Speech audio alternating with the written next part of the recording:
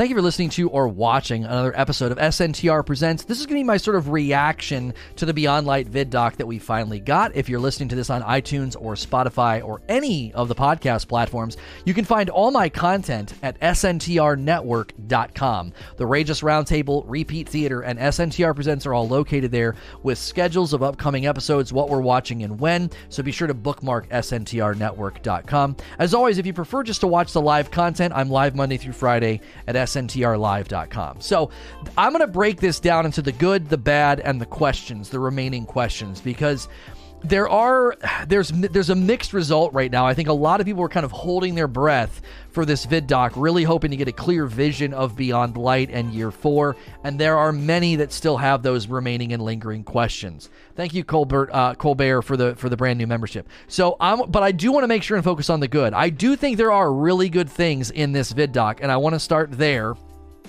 But I do think there are some bad things about it. I think there's some things about it that were, kind of disappointing. And then I want to end by saying there are still unanswered questions. So let's just start with the good. We got potential confirmation of more darkness subclasses on the horizon. When they showed the UI, they show that you're actually toggling between darkness subclasses, plural, and light subclasses, plural. It looks like you toggle between them, and then once you pick light, there's the 2 diamonds out to the left because you obviously have 3.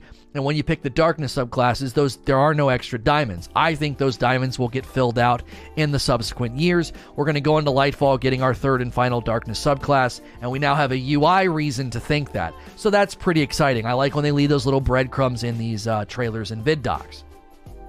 The story elements look really, really strong. Not since Forsaken and Taken King have we had strong story elements like this. We finally know the season name, the story, and the content, what that looks like. The fact that they're bringing back Uldren, and he's sort of teamed up with Osiris, it looks like, and we're doing stuff with Spider, and there's a content loop, and, that's on the calendar now. We have a calendar. I think those are good things. I, for one, can now say, if I was a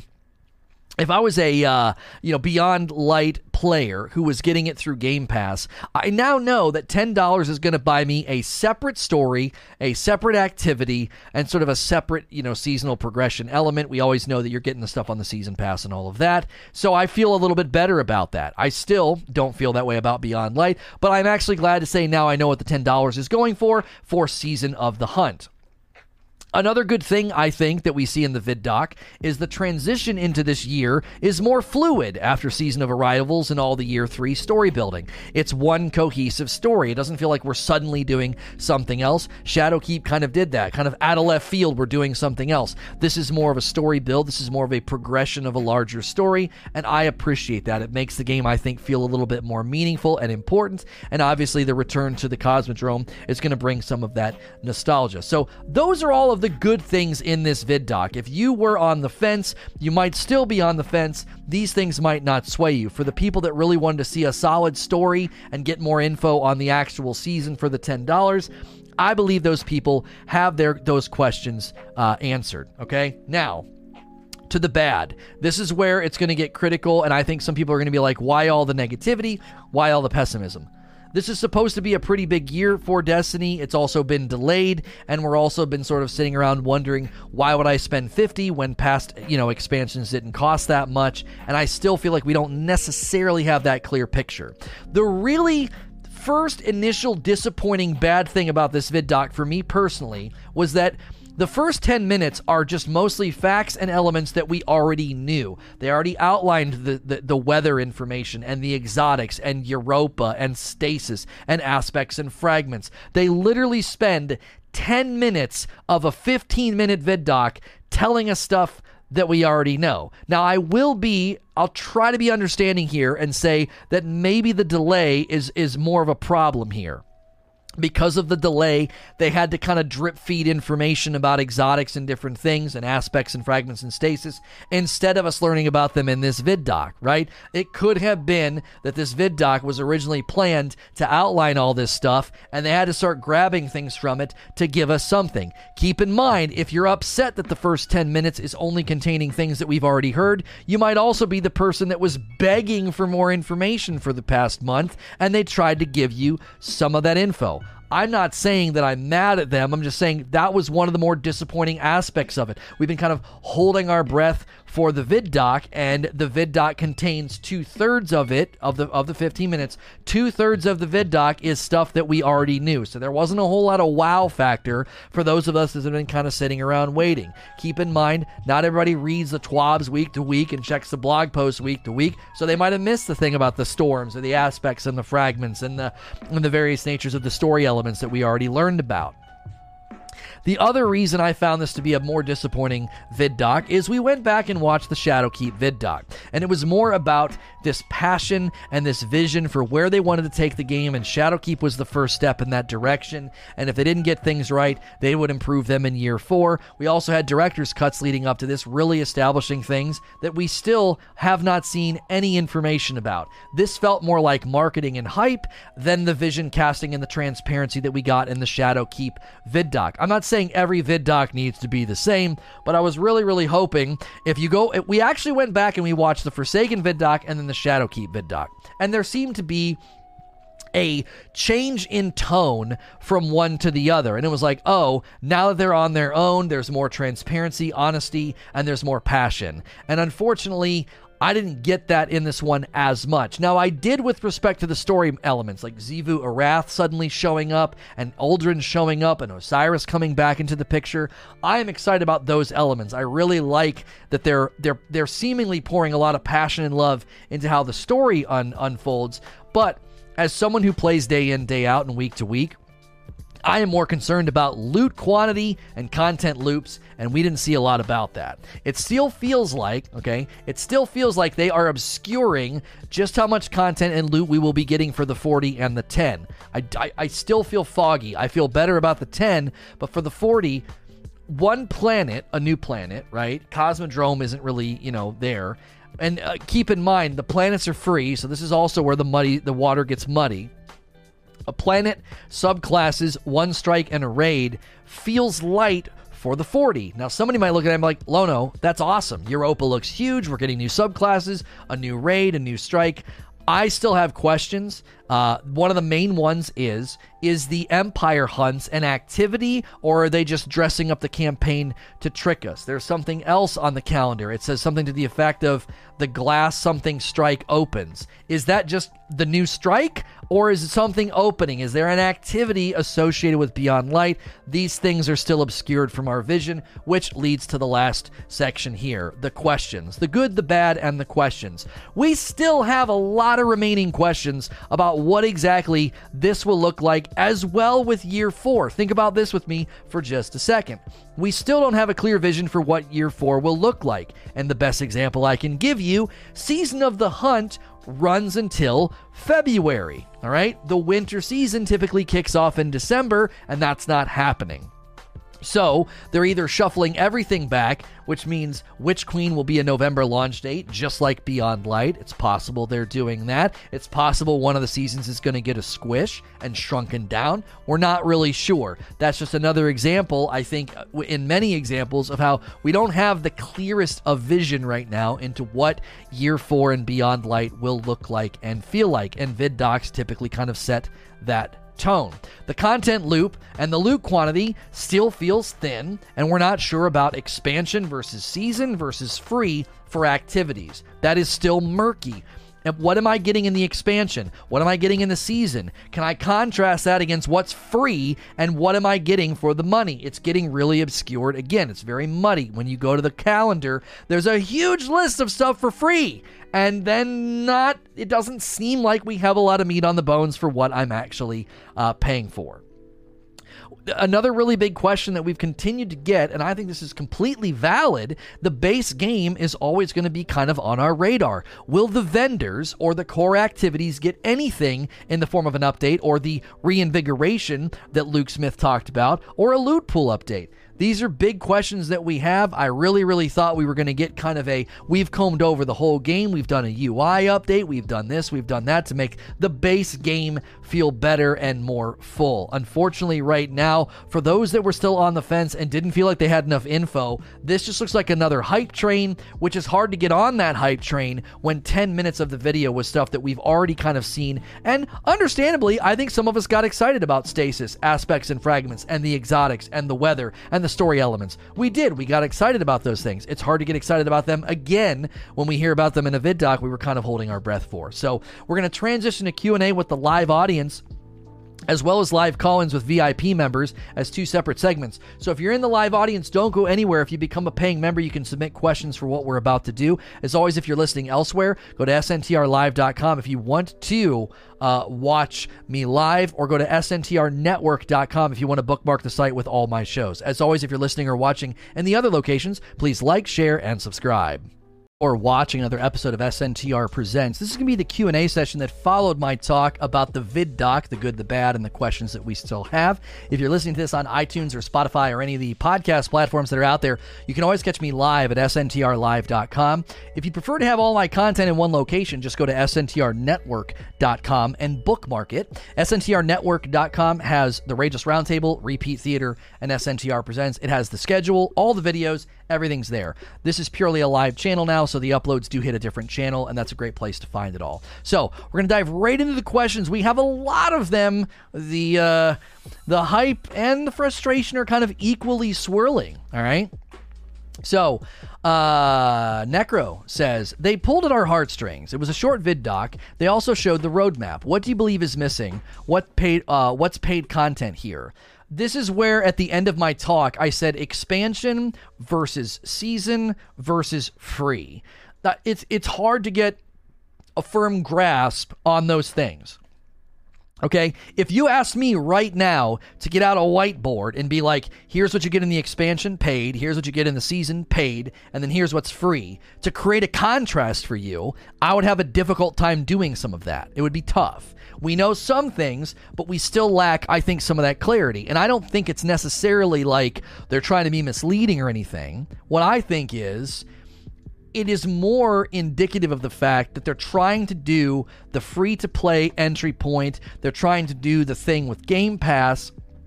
And I think that's making it difficult for us to say, what's the difference? So was the vid doc good? Yes. I think the story elements were probably the strongest aspects of the vid doc. And people are like, well, isn't that the longest one to date? It is, but it also spent 10 minutes telling us stuff we already knew.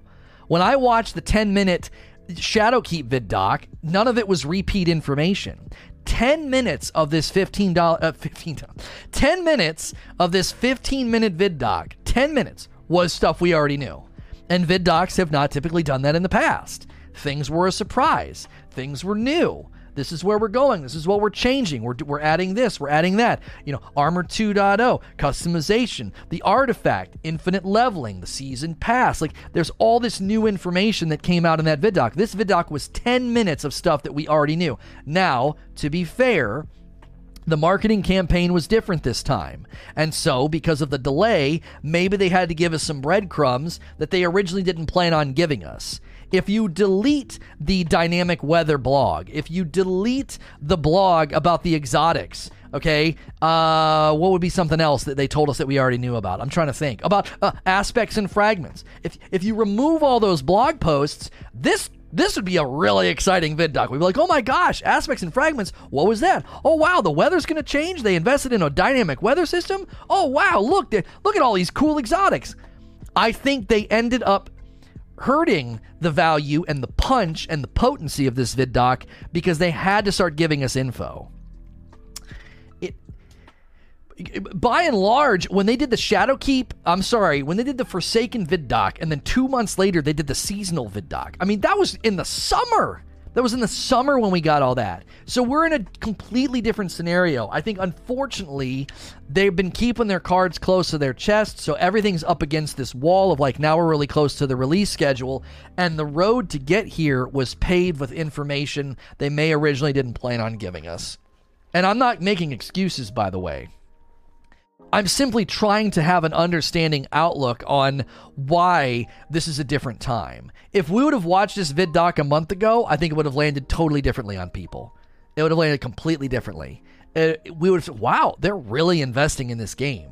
The UI looks different, a dark subclass menu that's completely new with respect to depth and customization, dynamic weather. They're adding, what was the other thing? I keep forgetting. Oh, all the exotics. You know, I think the first 10 minutes was that stuff. And so that stuff's not landing on you because you're like, know it. Check. And think about it. What's the thing that most of us were the most excited about? The new stuff. Uldren showing up. Learning about the season of the hunt with Osiris and Uldren and these things that are happening on the planets and spiders involved. That was the stuff that got us the most exciting. Why? Because it was new. So when I try to draw a comparison and a contrast, I will say the tone of this was more marketing, was more hype-oriented. It wasn't so much transparency. It wasn't so much quality of life and system-wide improvements. They didn't get in any of that. I did find that aspect disappointing. I don't think a vid doc is the place to do hype for 15 minutes. I think a vid doc is a great place to really outline system changes that you're doing, and they didn't do that. Quality of life changes. They didn't do that. Is that going to be in another video? It'd be nice. Is there going to be a shorter video about what's year 4 going to look like? Because the season of the hunt runs until February. You know, what's year 4 going to look like with respect to, like, you guys talked about all these things that were supposed to change. Now, the TWAB could put meat on some of the bones here. The TWAB could be like, listen, progression's changing, bam, bounties are changing, bam, economy's changing, bam. And we'd be like, oh, okay, that's a better insight into, you know, what year 4 is going to feel like. I would just continue to say that I don't feel worried. I'm just like concerned about the reasons. Let me make this very clear. I'm concerned about the reasons for obscurity. Okay? What are the reasons for the obscurity? Because it feels really, really obscure. Is there a reason? Is there a good reason for that? Is it because they're keeping their cards close to their chest? Is it because they're you know, they've got really, really big surprises they can't give away? Or is it because it's thin? You know what I'm saying? That's where I'm concerned. I'm concerned about the reason for the obscurity. It's not the obscurity itself that concerns me. There could be really, really good reasons for the obscurity. What's the difference between worry and concern? Well, what I'm trying to say is worry, concern, whichever word you want to use. I'm not worried about them being obscure. I'm worried about why they're being obscure. Is it because they're trying to keep things a mystery? Is it because they've got surprises they don't want to give away and they're trying to do that whole... They did it with Season of Arrivals, right? They let us kind of discover things on our own. You know, they didn't like telling us everything up front. Is that why they're being obscure? You know? Apparently, the group text of the enemy is not happy about your viewership. I've cultivated a double agent. I hope nothing on my face changed. I don't care. If they're angry about my success, let them have a bad emotional state for the day. I'm feeling good. Therapy's going good. Family, relationship, all of it. Like, cool. Stew in your hate. The reason for being obscure could lean either way. And at this time, I'd imagine it's going to be something we're going to have to find out via experience. Right, like, they said this. There was a community manager from Germany who said that after the thing with the Bastion, they were experimenting with keeping things more of a mystery, keeping things more obscure. They may still be on those marching orders. It could be just a very generic marketing marching order to be like, listen, keep that stuff tucked away. Keep it tucked away. Don't put all that out there. We don't want people knowing about that stuff right now. So, and Splataw, just to be absolutely real with you, if you can get concrete evidence and you're actually telling the truth, then I would love to have that concrete evidence sent to me. Because if there is collusion with respect to harassment and collusion for harming me and going after me, I would actually love to have that stuff, because I'm sure my lawyer would like to see it as well. Ashen, I was feeling the hype. I'm going to pre-order the deluxe, but I'm really worried that the seasonal public events seem to be their way forward for content. Are you concerned as well? Yeah, we touched about this in the interim. The idea that someone was like, why do you think they've moved away from stuff like Sundial and doing more stuff like Tower Event and Contact Public Event? Because it does actually look like, when you look at how they talk about it, it does seem like more like public event stuff. And if that's the case, okay, then I think it's a valid question. Man, why are y'all doing that? Why are you doing more public event stuff? And my answer was very simple to the person that asked. I said, I think we know the answer. It's a lot easier to make something for the public space because the area already exists. Does that make sense? Does premium YouTube have anything to help your channel like Prime? I get ad revenue, yes, if you're a premium viewer, because you don't have to see the ads. It treats you as if you do. So it is concerning. Now, we don't know. They could still do matchmaking. Public event stuff is more annoying than anything because of the lack of matchmaking. I also said this in my response to the person's concern. And I want to say it again now so it's on the recording. I basically said, when they did their little blog post about the questing script and the physics script, that enables you now, if you're in the tower and you walk up to somebody and they invite you to their fire team, you don't re-instance. It's just, bam, you're suddenly in their fire team. That technology update, okay, that technology update actually could mean they could do what I called instance migration. So when you go and initiate something, it just puts people in your instance. I'm not telling you that we're going to get that, okay? It could lead to that, is what I'm trying to say. I'm not trying to say, yeah, we're definitely going to be getting that. But we do know that they do have that as a quality of life improvement that's coming from script changes. Now, listen, right now they already do this. They don't tell you, and they should. When you start the Contact Public Event, it really does seem like it tries to put people in your instance. Okay, so they've already made this effort to say, okay, if nobody's in your instance and you start it, we're going to try and put people in your instance. Now, unfortunately, tons of people are like, I don't know that. If I'm standing around and no one's around, I'm just going to wait to activate it. Do you want to know why I know that? I have gone countless times to Titan.io. I walk up to the Contact Public Event, and there's just some bro just standing there. Just, well, yep, I'm just going to stand here.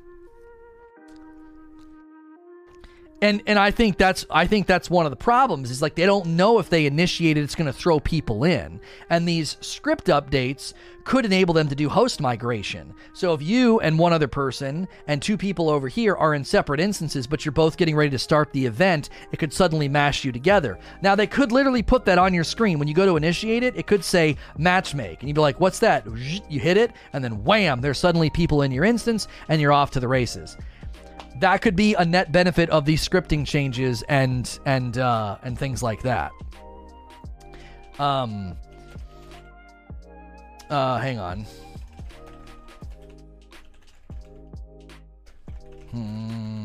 Sorry, I had to type something to one of my mods. So I'm hoping that they do that. Because it's like, that's one of the dilemmas of the public space. Let's say you're like Central Time Zone and you work midnight shift and you come home and you want to play some Destiny, right? You want to play some Destiny and you want to kind of dive in and you go to the public space and in your region, no one's there.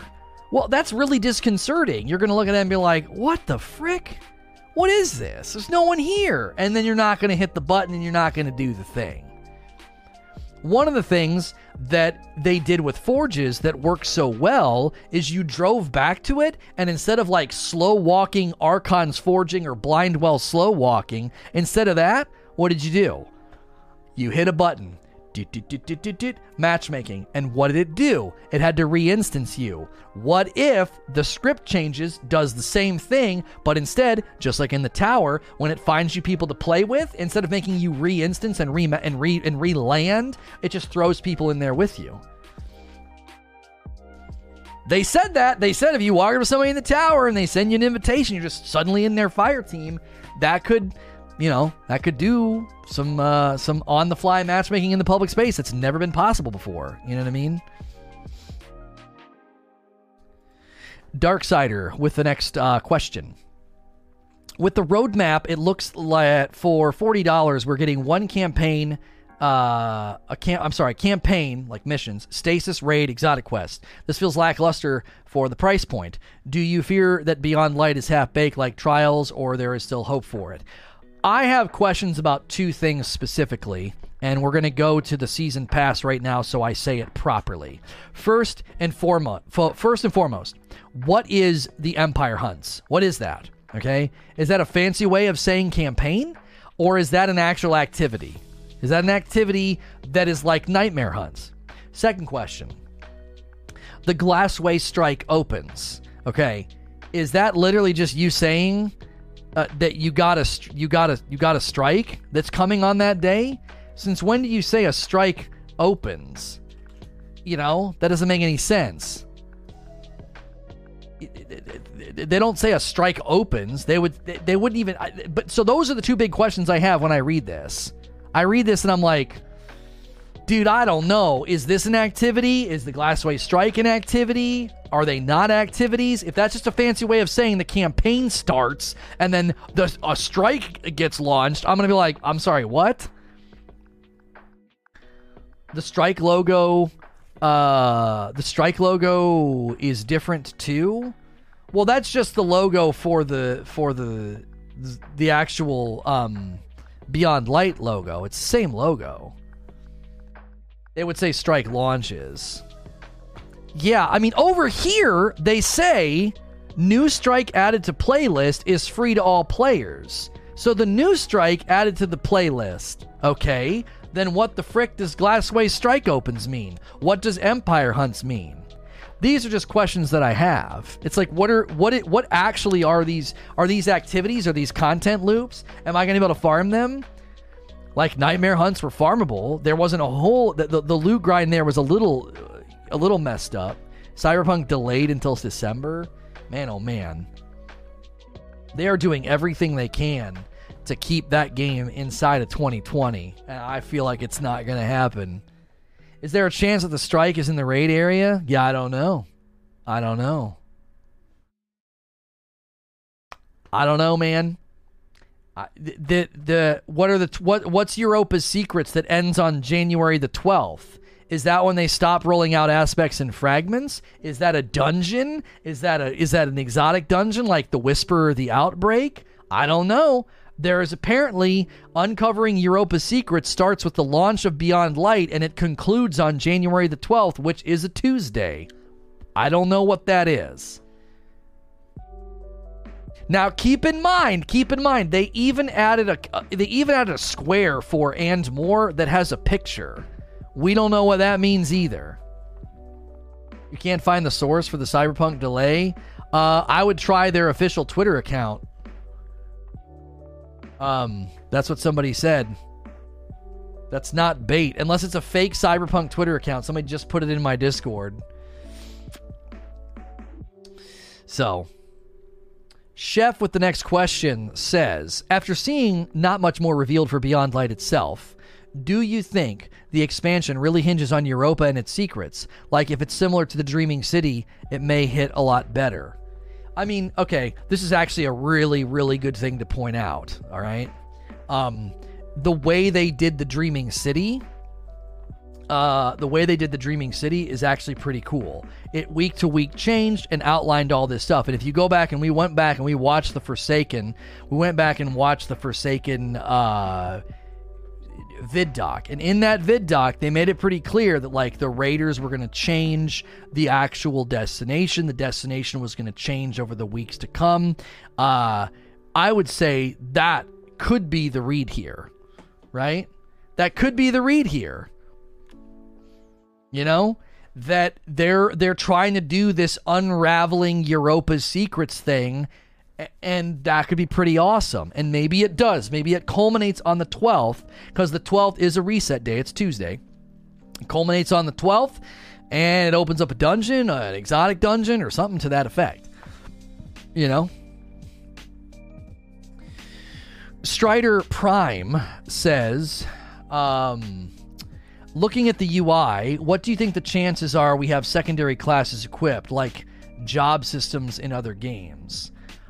No, this is not. I don't think this is an accurate read about what we saw in the trailer. What we saw in the trailer was toggling between, I don't know why, it must be on autoplay. Oh no, that's the vid doc just looping. I was like, what the frick was that? It looked like you were literally toggling between the dark subclasses and light subclasses. Once you've toggled that, you pick which subclass you want. So when they were on light subclasses, there were two diamonds out to the left. When they switched to darkness subclass, there were no diamonds because there's only one darkness subclass. But it did say darkness subclasses plural. I think that's significant. We've been saying we feel like we're going to end up with 3. I think the UI points to that. Big time. Finding Chemo. At the end of the roadmap, it shows and more. What else would you like to see in terms of activities? Do you think there may be more exotics than just those 13? I don't want to start saying that there's going to be all this extra stuff that they're keeping behind the scenes, like exotics and stuff. But and more typically refers to hidden dungeon, hidden quest, something to that effect. I don't know if in the previous calendars, if you guys want to look at them, did the previous calendars for Shadowkeep or Forsaken have an entire square dedicated to and more? They would usually say and more, but I don't think they'd put it on an entire square with a picture. Now that could just be worrying because maybe they did that to even out the map, the calendar, or maybe it's because no, there's actually some pretty cool stuff for the and more. It is gonna we just didn't want to put it on the calendar, like Bastion, like Corridors of Time, They put that on there and it ended up backfiring on them. So maybe they're taking certain things, mysterious things, surprise things, live event things, and being like, no, we're not putting that on the calendar anymore. We're going to save that as a surprise. Yeah, because like the Shadowkeep one, I don't even know if it says and more anywhere on here. No, it doesn't say and more anywhere for Shadowkeep. So, I mean, I would say that's a tonal change. The fact that it has a whole thing, you know what I mean, that says and more. And you got to remember that during Corridors of Time and Bastion and all that, and all those things were on the calendar, and people got really angry because it ruined the quote-unquote surprise, So, I don't know.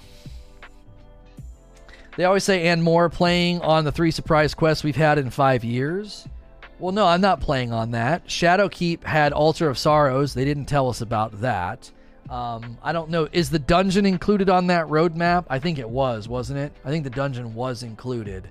Yeah, dungeon launch was included. That is true. So I put the dungeon on there. Outbreak, Whisper, Altar of Sorrows. They never said anything to us. Corridors of Time and the Bastion were essentially surprises. They were supposed to be surprises. I think there's been a pretty consistent level of like, boom, random thing happening in the game, to say there might be stuff. Keep in mind, I'm not saying that that's what's going on. I'm not saying that's what's going on. Forsaken. Oh, that's a free-to-play drop page though, based on Impulse. That's not what we saw when Forsaken launched. I don't think that's what it said. So, Anbu. So given what we saw in the vid doc with some of the in-game cutscenes, is this finally going to be the first movement away from telling the story via lore cards and more towards actual in-game events, or am I just being naive? I mean, all of year 3, I feel like they had pretty solid storytelling in the game. I would say maybe this season in particular is another example of that. That, they brought they brought a consistent story you could play each week. There was information and dialogue, every week to move it along. It culminated in a pretty cool environment and really, really cool development, and it's going to be a great handoff to the next season. Here's what people are, I think, commonly arguing for two different things, okay? I want the story to be in the game, not in the lore cards.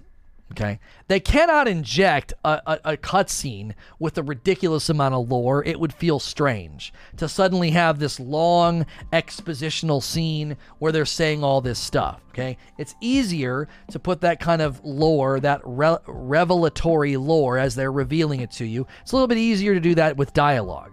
I think good examples of this is the dialogue that switched week to week with Interference, as well as the mission to get Fellwinters when we went down and saw all of the things about Fellwinters and Rasputin. I think in both of these scenarios, they did a very good job giving you really, really cool story, and they did it through audio and dialogue.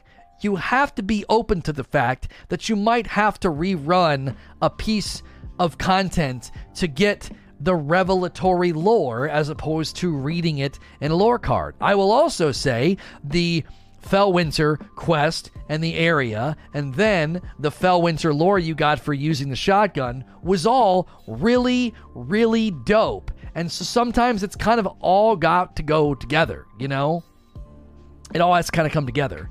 So I think you have to be accepting of the various ways they tell story and not ask for just one particular way. Cutscene, audio, dialogue, lore cards. I think we're kind of banging on all cylinders with Interference mission and with the Fellwinters mission. So that's how I would frame it. I would frame it in that way so that I think Interference mission might be the first look into how they might start doing that. Looking at the calendar again, I'm confused. They don't have new activity wrote under the launch day thing, but the Empire Hunt starts on the November 10th, which is launch day. Right, so launch date could literally be, you know what I'm saying? Launch date could literally be just the beginning of the story. The Empire thing could just be the story. We hunted down the Barons, that was nothing. So I don't know. Maybe they're trying to keep it kind of hush-hush, The Whole Syringe says, why do you think the seasonal activity doesn't start until the second week of Beyond Light? I think they're just trying to stagger value because that first couple of weeks you're just enjoying the campaign. And let's be fair here, it seems like the season has its own campaign. Like, we're not just going... The Vex Offensive didn't... Season of the Undying didn't really offer a campaign. Like, we were doing stuff with Ikora, but it wasn't really a campaign. It seems like there's an actual season campaign. We go to Spider with Osiris, we run into Uldren, Uldren's apparently working with Osiris, and we're doing stuff with them. So it seems to me they're going to give you the first week to get through the Beyond Light story, and then the season has its own story, and that's why they're kind of separating them. That, I think, that was the one element of this that was encouraging to me. It was actually encouraging that the seasonal content's $10, and it's, like, separate. It's just separate. It's like, no, it's its own thing. And that gives me more confidence in the $10. I'm actually more foggy on Beyond Light than I am on the season. The season looks good. Cool story, Return of Uldren, activity, we know there'll be loot, we know there's a season pass. That's worth $10 to me. It is. It's a content loop, it's loot drops, and a season pass, and what seems like really cool story. That's worth $10. What am I getting for the 40? It still feels a little foggy. It does. Vex Offensive started when the world first ended. Yeah, they tied Vex Offensive to the Garden of Salvation raid. Fairly certain. I'm fairly certain. Whole Syringe with another one. Is it possible the Taken Queen expansion refers to Xivu Arath and not Savathun? No. No. Slow down, cowboy. I know I like to defend my positions and theories, but my position on Savathun being the Taken Queen has been solidified by multiple lines in lore and dialogue. They've referred to her as the Witch Queen. They have referred to her as the Taken Queen. She is it, my friend. Xivu Arath is something separate or something that she's doing for Savathun. Xivu Arath is not the Witch Queen. It is not the Taken Queen. It has been solidified both in lore and in dialogue in the game that Savathun is the Witch Queen, the Taken Queen. 100%.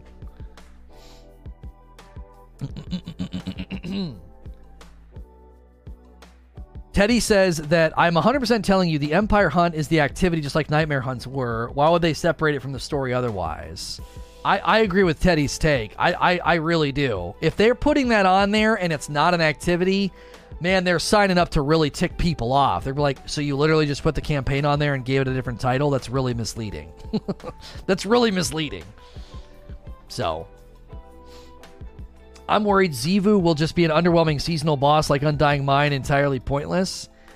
They're taking us to the Dreaming City, so I don't know. Raid weapons were better when they had set rolls.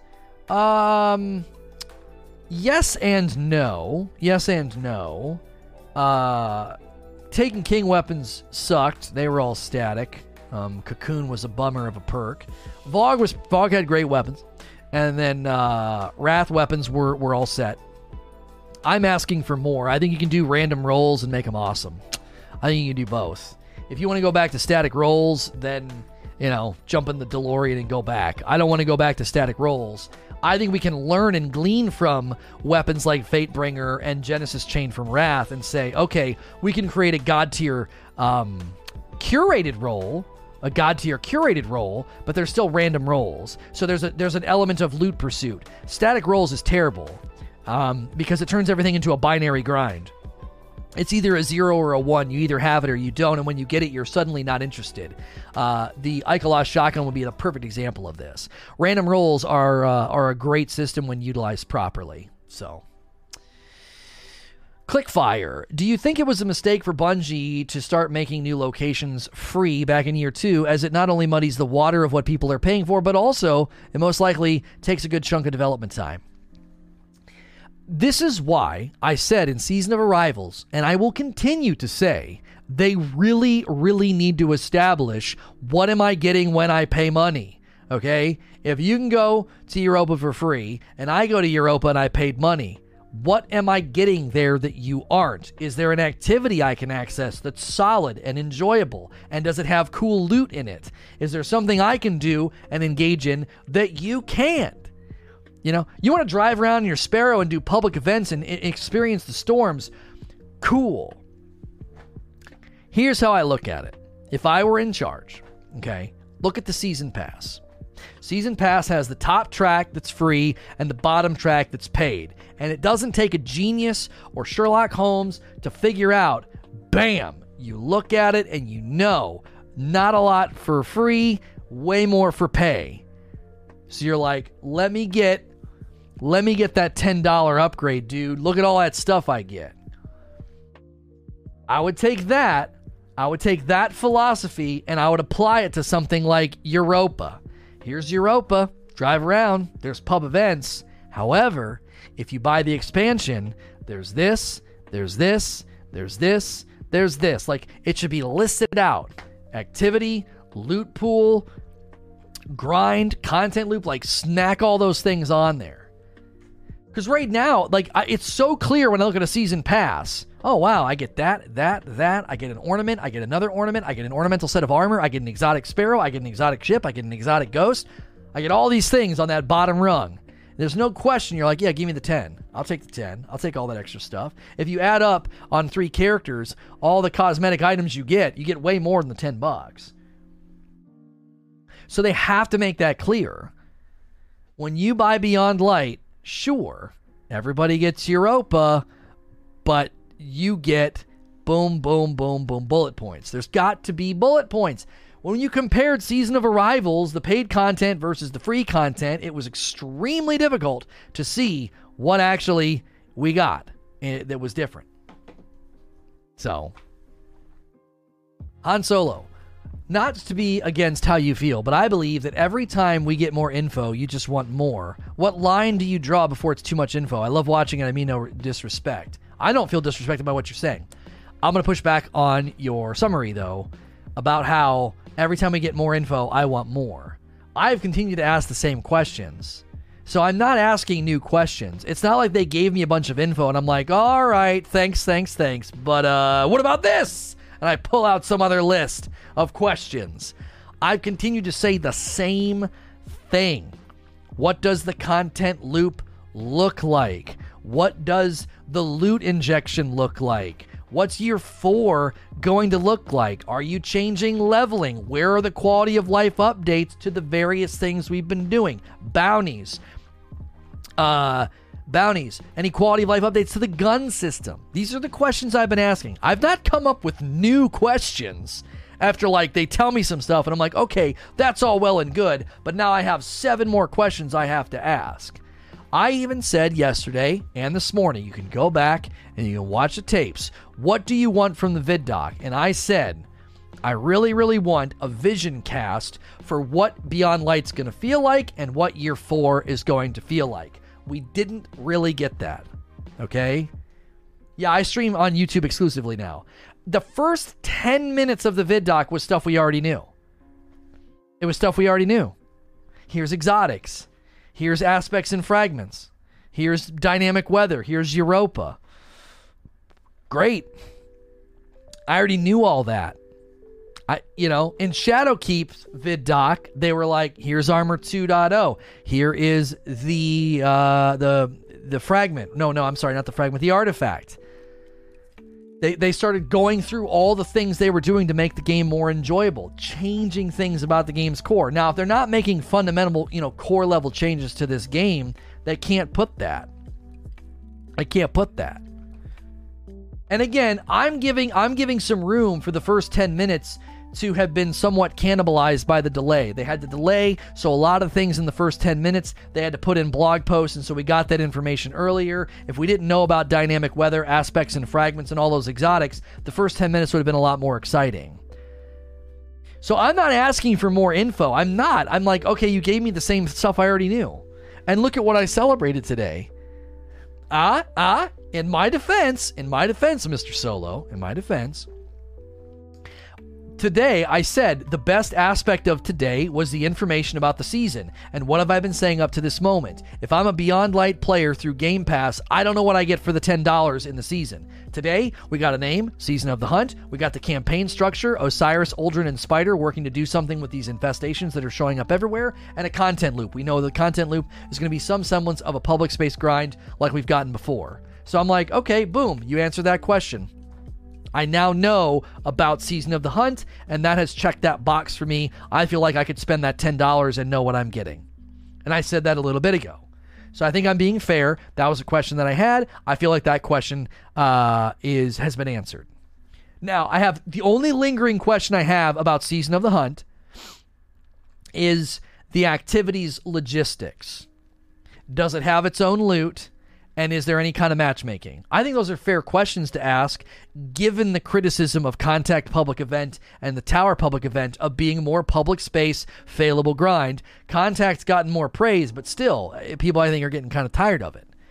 Han Solo with a 5 spot. Thank you for your summary. Help me understand your point. Keep it up. Thank you for the 5 spot, dude. I appreciate it. So, listen, I think the reason you might get this sense is I do think there are people that will never kind of be satisfied. They're always going to be cross-armed and skeptical and pessimistic. And I enjoy having those people around. I think their perspective is helpful, although their perspective can be a little bit tiring, because it feels like they're never really satisfied. But for the most part, I feel like I've been pretty fair in the requests for information. And let me defend why I think it's fair. There was a director's cut earlier this year from Luke Smith where he said they were going to reinvigorate core activities. We still have no idea what they're doing to do that. Refuel aspiration. We got no clue what that means. Adept weaponry, loot hierarchy, sunsetting. We have a very dim idea of what that's going to look like. All we've seen is the Trials Adept weapons, okay? He cast that vision. XP, bounty focus, and leveling. All right, that should be covered this week in the TWAB, so I'm okay to kind of put that finger down and say, these big 3 things right here. He cast that vision in a director's cut, and I'm like, you going to talk about any of that? How are you reinvigorating the core activities? How are you refueling aspiration? How are you creating loot hierarchy since that was the entire reason you did sunsetting? You instituted an entire system of loot retirement that's not too popular with some folks. And where's the loot hierarchy? Are we going to have to wait to find all that out?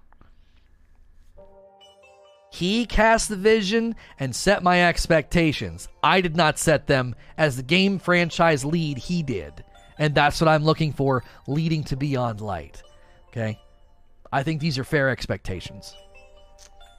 Drewski, do you think that we get a second vid doc before the season starts? Looking back at Shadowkeep, we got 2. The first was very story-driven, and the second was more about the vision for the year. I hope so. They did 2 for Forsaken as well. So there is a bit of a pattern for 2. There is a pattern for 2 vid docs. However, this one was long, and it may have been 2 wrapped into 1. The seasonal stuff at the end with Uldren and all that may have been planned for a separate vid doc, and they just slammed it into 1. It is possible we got a 2-for-1 in this. So again, I still feel like they got to tell us what's going on in year 4, because Season of the Hunt goes till February. So what are we going? You know what I mean? Where are we going? Where are we going? I'm kind of tired of that guy. He brings the vibe I don't want here, so bye. Herpin and Derpin says, with the new exotic armor making its way into the game, is this a chance for Bungie to rework Vault old exotic armor like the Aeon exotics? If they start sunsetting exotics, they're going to have to really prove themselves before they do it. I don't know, dude. They have really made sunsetting unappealing almost intentionally by what they did with the Gnawing Hunger, and when they announced the Adept weapons for Trials aren't going to have their infusion limitation are going to be set to Season of the Worthy. I'm sorry, what? What the frick? Huh? Like, I don't know. I don't know. They're doing everything they can to make sunsetting really unappealing. Like, how can we make sunsetting more disliked and make the community more skeptical about it? They are doing their darndest to make it an unappealing change. So they really got to win some community goodwill before they can start sunsetting and vaulting exotics, bro. I think they need to. What? Yeah, I do. I think they need to sunset exotics. I would rather have my exotic sunset than nerfed. I would rather be able to go into a strike with fun modifiers and throw on my sleeper and have it be god tier than have it be a nerf piece of junk. They should have sunset the Touch of Malice rather than nerf the Touch of Malice. You sunset the god tier exotics as opposed to nerfing them. They're already sunsetting your exotics. You're just accepting it like a frog in water getting slowly hot. They're already doing it. Look at your vault.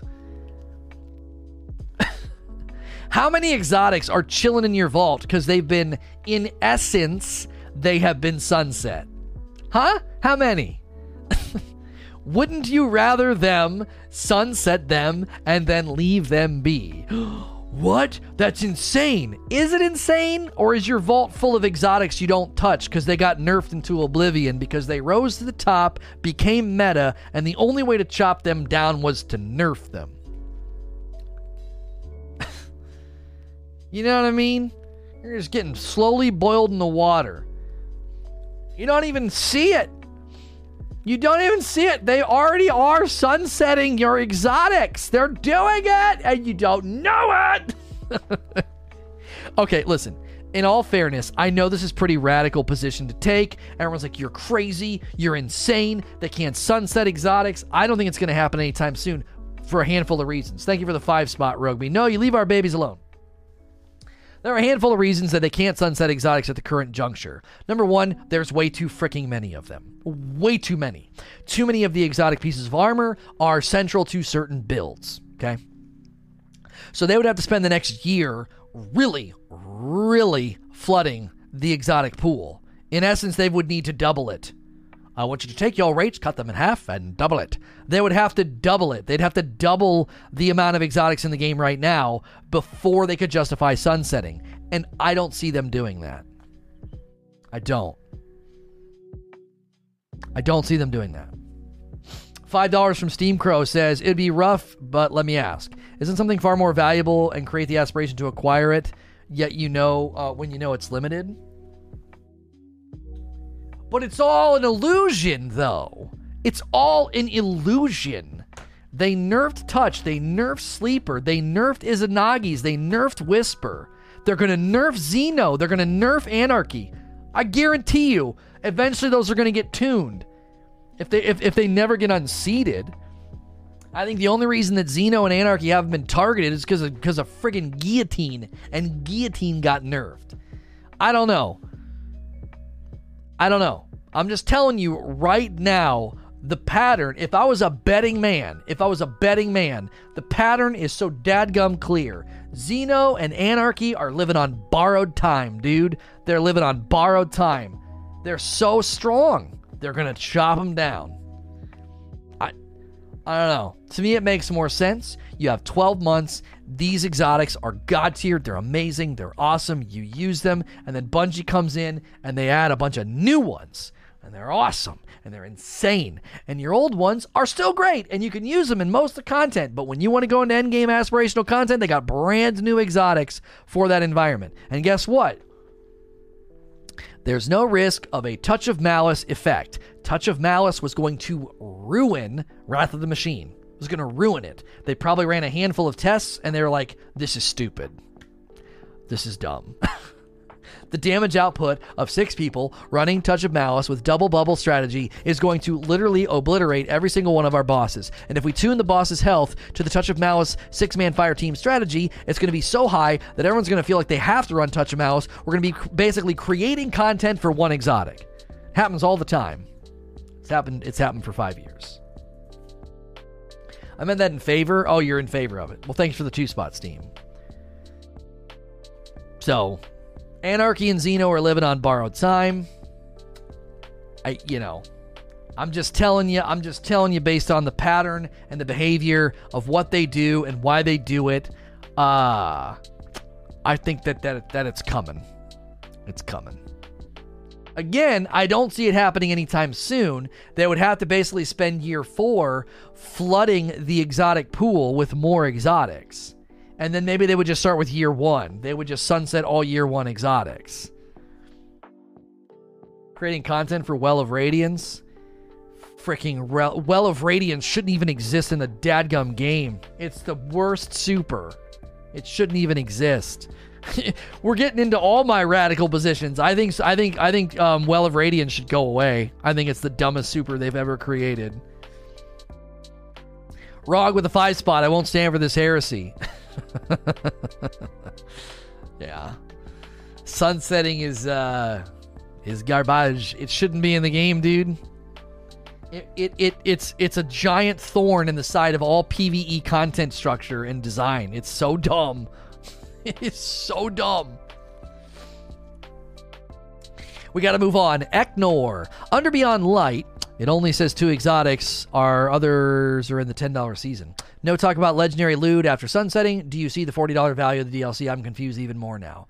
You're touching on what I feel like is the biggest vacancy. Yes. Yes. What's my biggest problem with Well?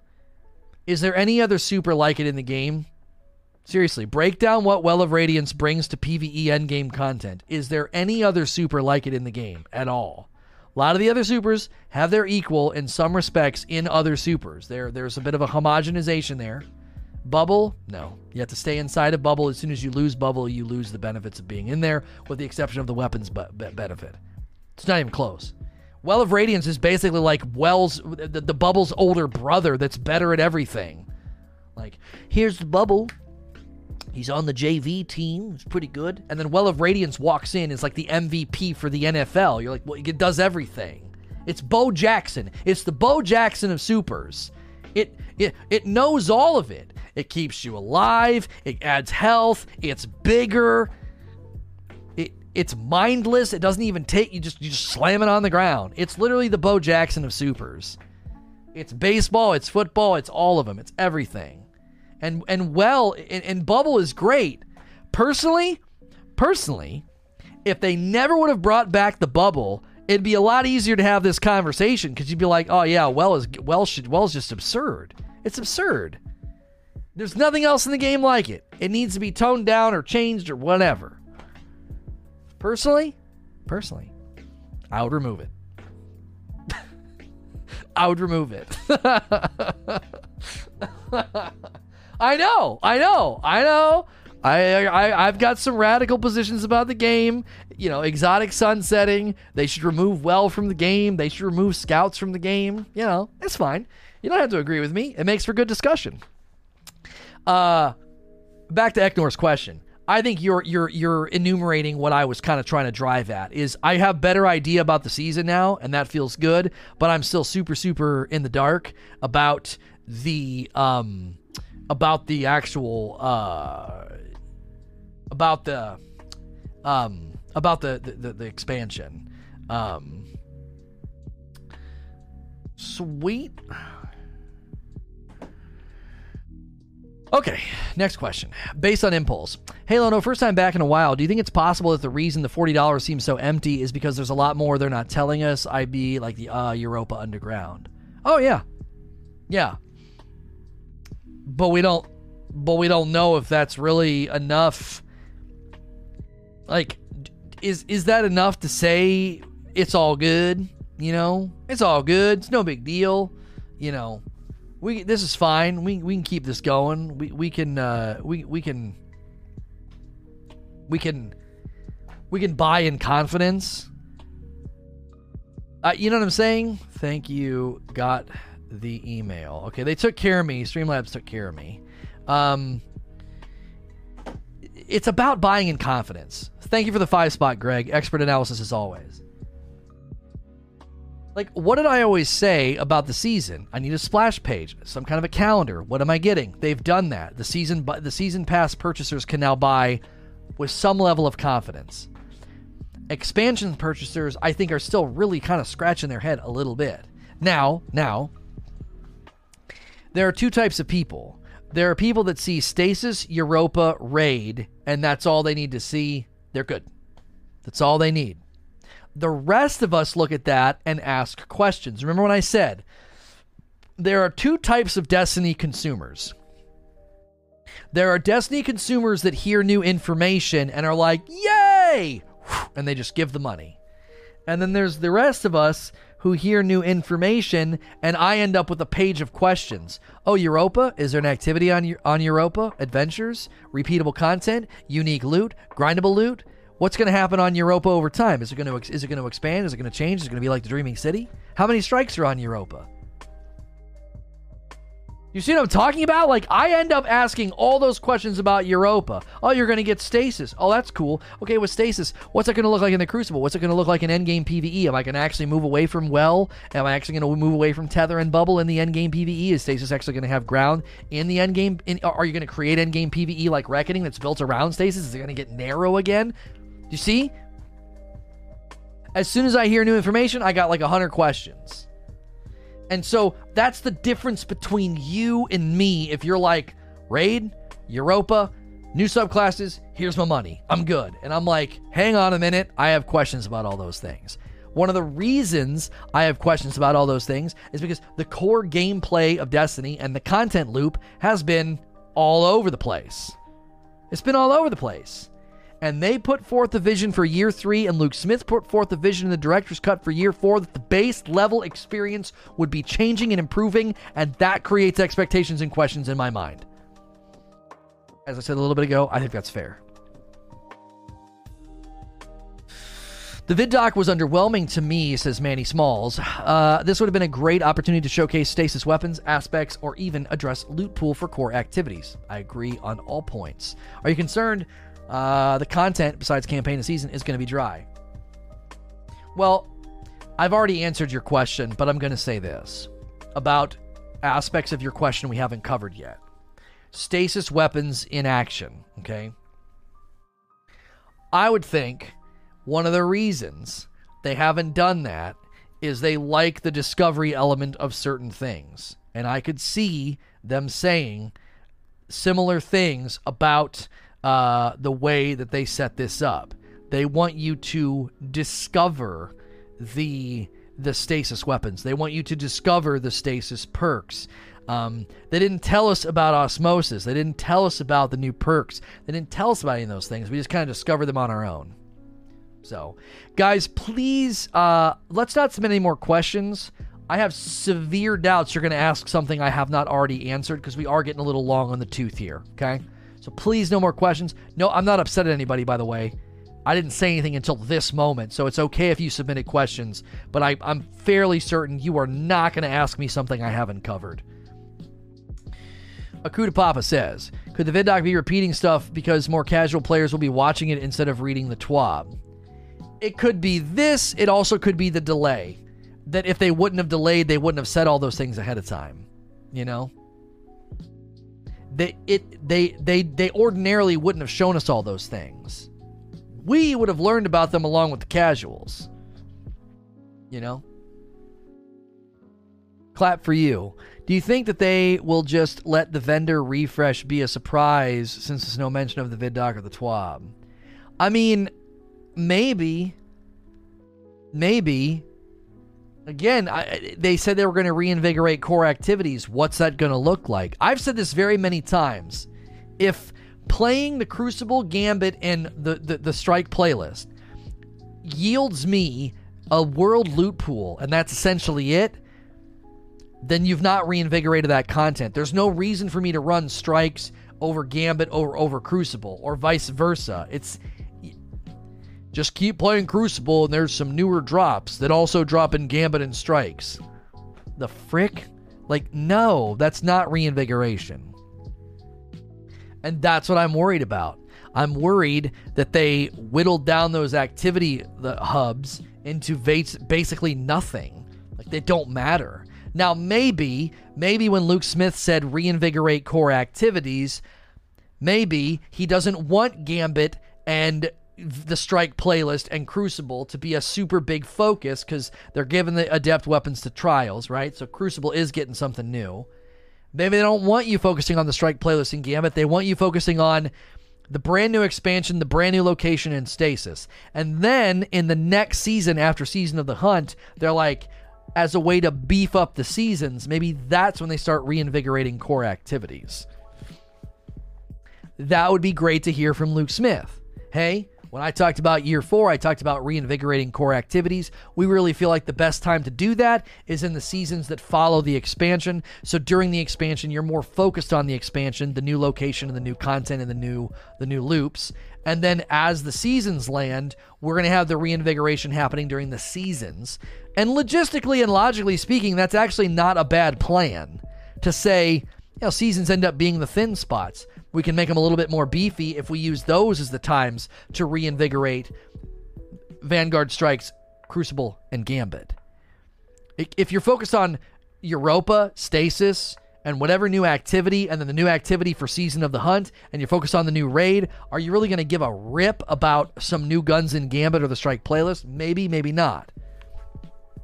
So they could be banking on staggering that quality ad in year 4. It would just be nice to hear that from him. Hey, we understand you guys have been wanting to see some loot refresh and some loot pool updates for these core activities. That will not be happening in the expansion because we want the focus to be on the expansion. We will be doing that instead in the subsequent seasons that follow.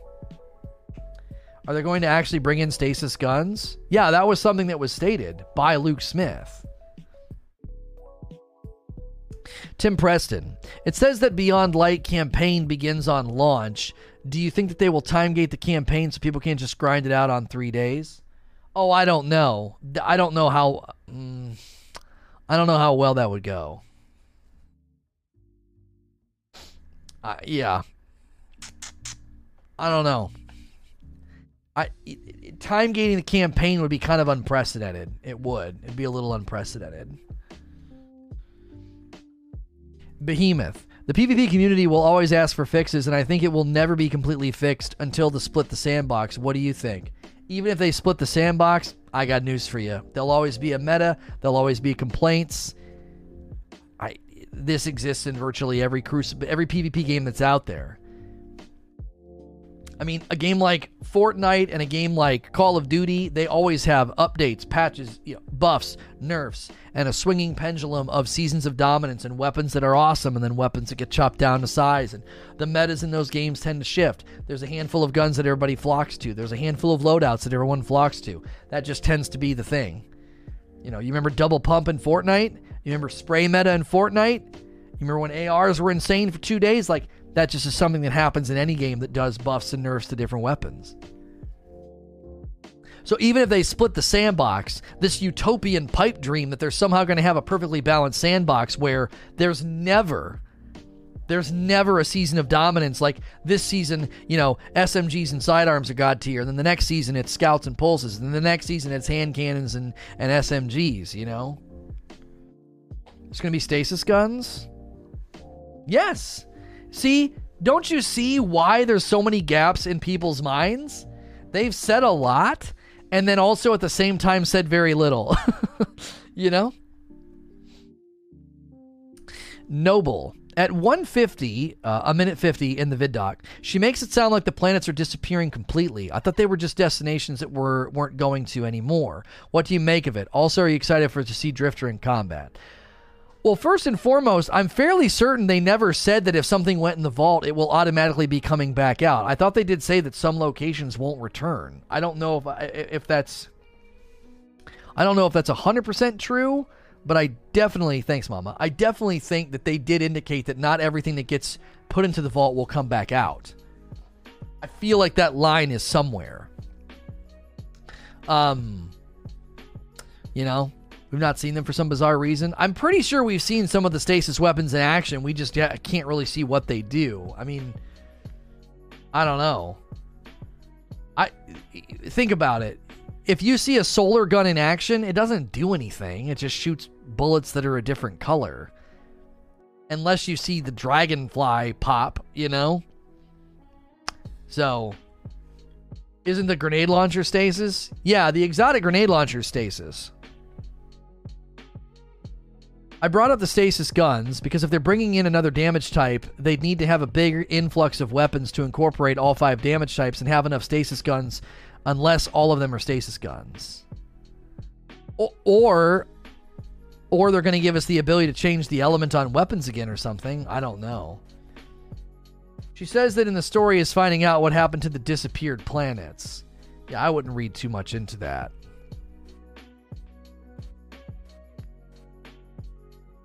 Stasis guns have been confirmed by way of saying it's not just a new super, it's a new element in the game.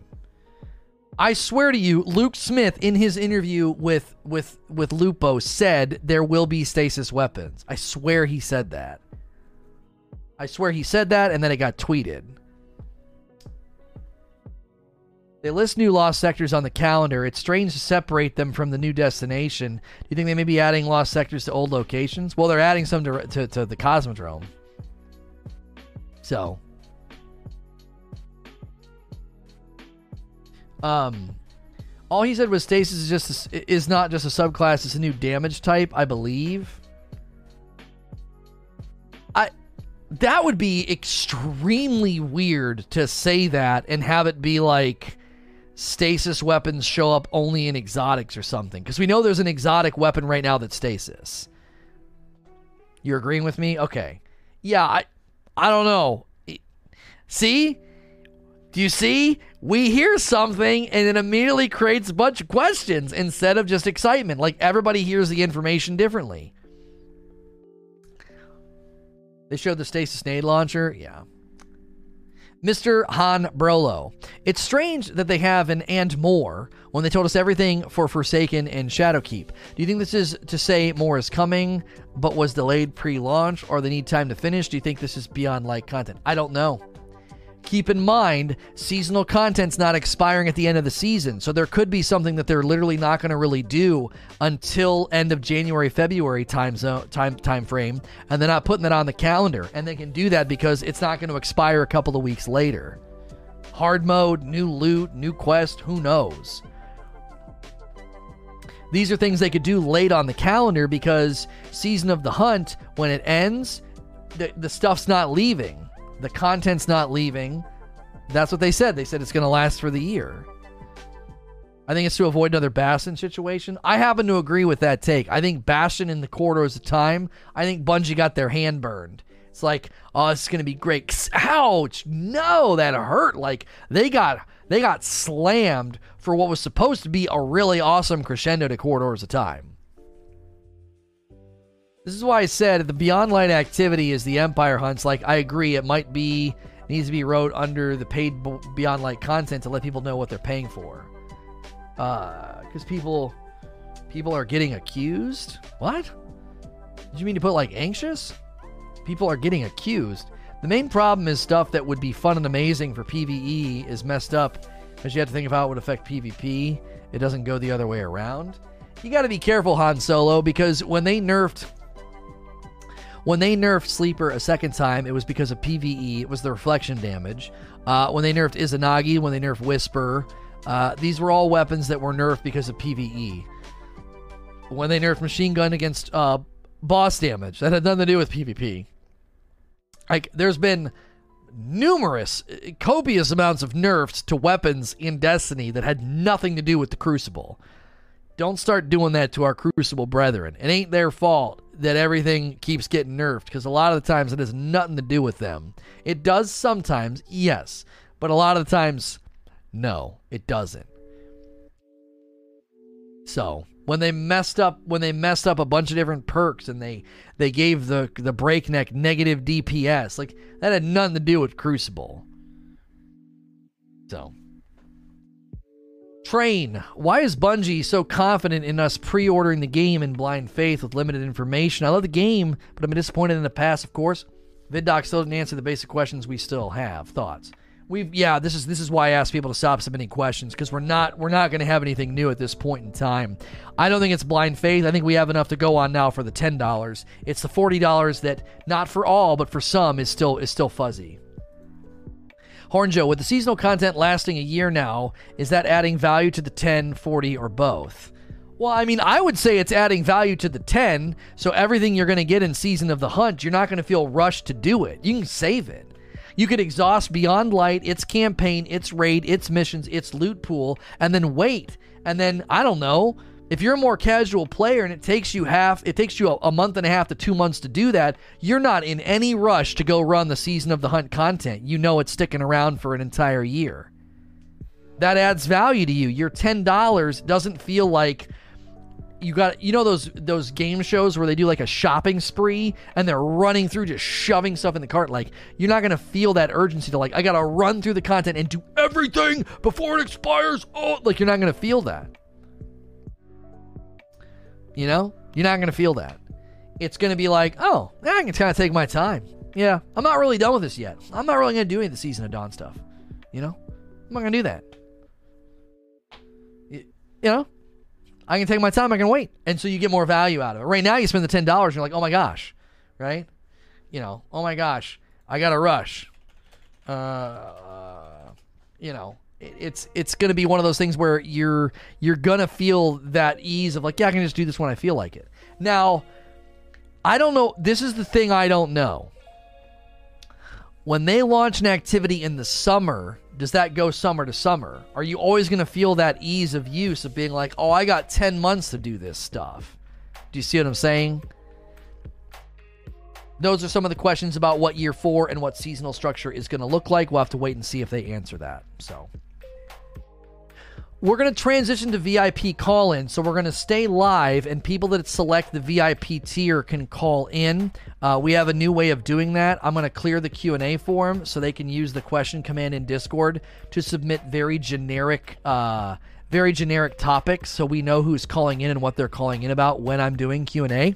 If you're here right now and you haven't clicked subscribe yet, please do so. I am here Monday through Friday doing content like this. It's interactive. It's kind of like a podcast radio show you can keep on in the background. I am safe for work. We do discussions, breakdowns, Q&A, VIP call-ins, basically Monday through Friday. I also am a purely live-only channel now. I will not overwhelm your sub feed if you subscribe to this channel. I have a separate channel for uploads and archival. If you want to bookmark sntrnetwork.com, sntrnetwork.com has all my shows. The Rageous Roundtable, Repeat Theater, and this show. Everything's there. The schedule, the videos, everything hits there. This YouTube channel, you can subscribe in confidence knowing it's just a live stream basically Monday through Friday. And again, it's safe for work. You can keep me on in the background. Don't go anywhere. I'm going to do a little outro, but we are going to switch to VIP call-ins here in a moment. If you're listening to this elsewhere, any other platforms that my content hits, please like, share, and subscribe.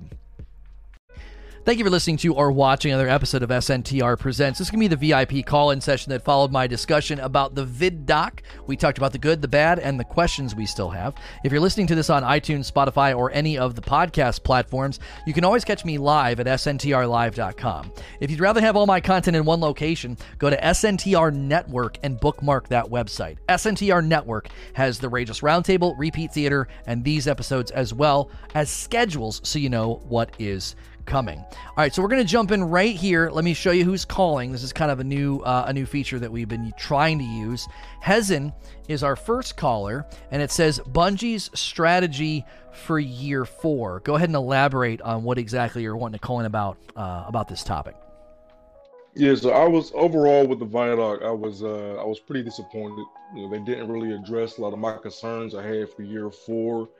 And they're continuing this recent trend that they picked up where they're being unusually restrictive with information. It's like they're always talking about the service level when it comes to year 4 and not the core detail that we need to know that we can invest in to keep our attention maintained throughout the course of the next year, definitely. So, and I'm looking at the roadmap right now, and it also confirms one of my issues I had with year 4 as well. Free-to-play players are getting so much stuff and compared to what paying players should get. Because as far as paying goes, I mean, we're paying for Beyond Light. We're getting the campaign, the subclasses, the grenade launcher quest, and the Salvation Grip exotic. So that's $40. But the free-to-play players get Europa, they get new season armor, all the new law sectors, all that. I don't even know what to say about it. We thought that year 4 would be all right. They'll be treating the paid players better. They'll be giving us more content and giving people more reason to pay so they can feel good with their purchase. But yet again, it's like, all right, I really don't even free to play players. You're like, all right, I really don't even need to pay for Beyond Light. Right. So this brings me into Bungie's strategy for year 4 because my biggest concern with all this is how seasons are going to operate in year 4. Yep. How big are they going to be? How substantive are they going to be? How high quality are they going to be? Are they going to be like they were in year 2 or like they were in year 3? Or are they going to be akin to how the expansions were, in year 1? What can we look forward to? Because, last year in Shadowkeep, they kind of gave us a rough estimate of how seasons were going to be in year 3. We have not received anything remotely close to that level of transparency about seasons in year 4. So, I'm not expecting a raid every other season. But since they do have a lot more space now, I would like to see, a lot more effort, a lot less issues, a lot more substantive content than we had in year 3. Yeah, I want to take this in 2 parts. First, what you started with the free-to-play, I 100% agree. I touched on this when I back in Season of Arrivals, tried to highlight this on their one page. It's very weird to look like free-to-play players get virtually the same amount of stuff. Now, I know that's not true factually when I played through Season of Arrivals, but as far as a perception goes, when I go to the website, it is kind of odd, and it doesn't really, make it that clear. I would say this should be crystal clear. I should go to a page about Season of the Hunt and go to a page about Beyond Light. And it should be crystal clear, a section for free-to-play, and then broken out from that, a section for those of us that are paying, because there needs to be clear communication about that. Now, one of the reasons we may never get that, Bungie could be looking at the impact of free-to-play and saying it's not having a huge impact on pre-orders and purchases. So if their pre-order and purchases and their sales projections are hitting what they want, then they don't feel the need to make a change. We could be the minority. We also tend to be those that call in, submit questions, and hang out here. We also tend to be the ones sitting on top of a collector's edition right now beneath me that I haven't even opened it, right? So right. I'm wondering if they're looking at this and saying it's not really having impact. Like we're still getting our pre-orders and our purchases. Now, again, once I got into Season of Arrivals, I was like, I got my money's worth. There's good loot pool, good weapons, a dungeon. Dungeon was free for everybody. Really cool stuff on the season pass. And the story developments, I think, were excellent with Eris and Nokris and Zephyr. Oh yeah, most definitely. Right. So I'm wondering if that's the game they're playing. is leave it a mystery, let us discover it. When we discover it on our own, it's more enjoyable and exciting, so there's no more Bastion situations where everybody's angry because something on the season pass was used as a surprise, so it didn't feel like a surprise. So maybe they're banking on the fact that, like, well, they're going to play anyway. They're going to discover all this stuff. Like, we haven't seen anything about stasis weapons yet. Like, that's kind of a thing, right? You know? And that's another thing I was really disappointed with the Violac, because it kind of confirmed that we're not getting a Weapons 2.0, at least in Beyond Light. That's one of the things that I wanted the most. You know, we're getting Ghost 2.0 before we get a Weapons 2.0. That's ridiculous to me, right? They didn't show off really any of the stasis weapons or how the element will be different or necessarily evolve the way gunplay works from now on with Beyond Light. But they did talk a lot of service level stuff and generalize a lot and give you like a lot of hype words to get you hyped up. You know, that's what these violets are known for, to get you hyped up. But when you really break it down, when you really look at what they're saying, they're just saying a lot of the stuff that, you know, you can't really, that's really vague and just open to interpretation. You know, we're 2 weeks from launch. You know, you should, if you want to be this vague, you should have did that back in August. It's end of October now, so we need to know. And a lot of community is even on the forums, Reddit and Twitter, like, yo, Bungie, where's the info at? Because a lot of people hated last week's TWAB and TWAB before that. You know, they're being very withholding of information, which is something that's unusual. We're not used to, because we're used to getting a lot of information explosions, you know, around this time for a new DLC, a new heavy hitting DLC. Forsaken, we knew a lot. We knew pretty much everything about Forsaken, and the surprise we did get with the Shadow Throne and the Ascendant challenges and the changing weeks, that was great. That was the icing on top. You know, you had to keep 2. So I mean, I just hope that the Beyond Light is good, man. Go ahead. Right. Well, to touch on the second part that you talked about, like what's the season's going to look like, they did that for Forsaken with Black Armory and Drifter and Opulence, and right now we have an even bigger question mark. Season of the Hunt goes until February, so is the entire year bumped back? Is Witch Queen going to land in November? Are you just going to literally shuffle the whole year back? I'm actually okay with that. I mean, I don't have a problem with that. If this is essentially a reset of launch dates for expansions, so every season gets its due time, you know, $10 for the next 3 seasons, right? So $30 more, and then that all needs to happen before Witch Queen. But these are questions, I think, that are totally valid for people to have. Like, what is this year going to look like? And so there's two reasons to do it. Number one, they've done it in the past. Like, I think we're curious. And number 3, it's like, well, I'm sorry, number 2, it's a different year. You've shuffled everything back. I mean, the fact that the expansion's going till February is unprecedented, and I think all have questions about that. Again, it could just be that they're like, yeah, you'll figure it out as when we get there. You know, we know you're going to buy anyway, and you know, 10 minutes of the vid doc, as I said earlier, was stuff that we already heard. Maybe we were never intended to hear stuff before. Right. Because of the delay. Right. Because of the delay, they got into all this stuff earlier than maybe initially planned. So aspects and fragments didn't excite us. We already knew about it. You know, what else did they show? Oh, the dynamic weather we already knew about, you know? Yeah. Right. One of the things that they did in like year 2 and 3. So in year 2, they said that their goal for year 2, the entire year, was to bring Destiny back to its truest form and improve from there. They did that with Forsaken. The year 2 was at its peak with Opulence. In year 3, their goal was to evolve the gameplay of Destiny and revolutionize the way we play the game from here on out. They did that. You know, this current Season of Arrivals is way better than Shadowkeep. You know, and the game has evolved within this year 3, like it evolved within that year 2. The thing was, they told us this was their plan. They told us that this was what they wanted to set out to do throughout this entire year of content. What do they want to do now with year 4? What is the goal? What are they trying to achieve now? I'm hoping it's a Weapons 2.0, man, because we're too late into the franchise to where the weapons have received the least amount of updates out of everything in their arsenal. You know, you compare the weapon stats from even D1 vanilla to D2 currently. The only real difference is that now we can, you know, slot in mods and use Masterworks. That is the only real difference between D2 weapons in year 6 going on year 7 compared to D1 vanilla. So that's that's the start.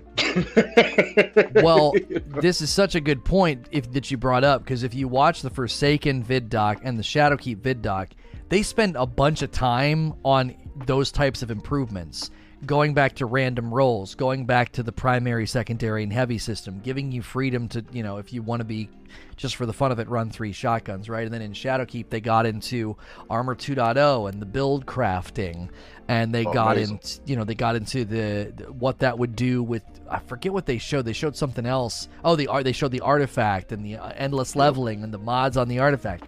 And then when we look at this one, aspects and fragments probably would have hit a lot harder if we hadn't seen it before. We'd been like, oh, wow, that's pretty cool. That would have been exciting. New UI, new menu. Also, it pretty much confirms there's going to be more than one darkness subclass because of the way the UI reads.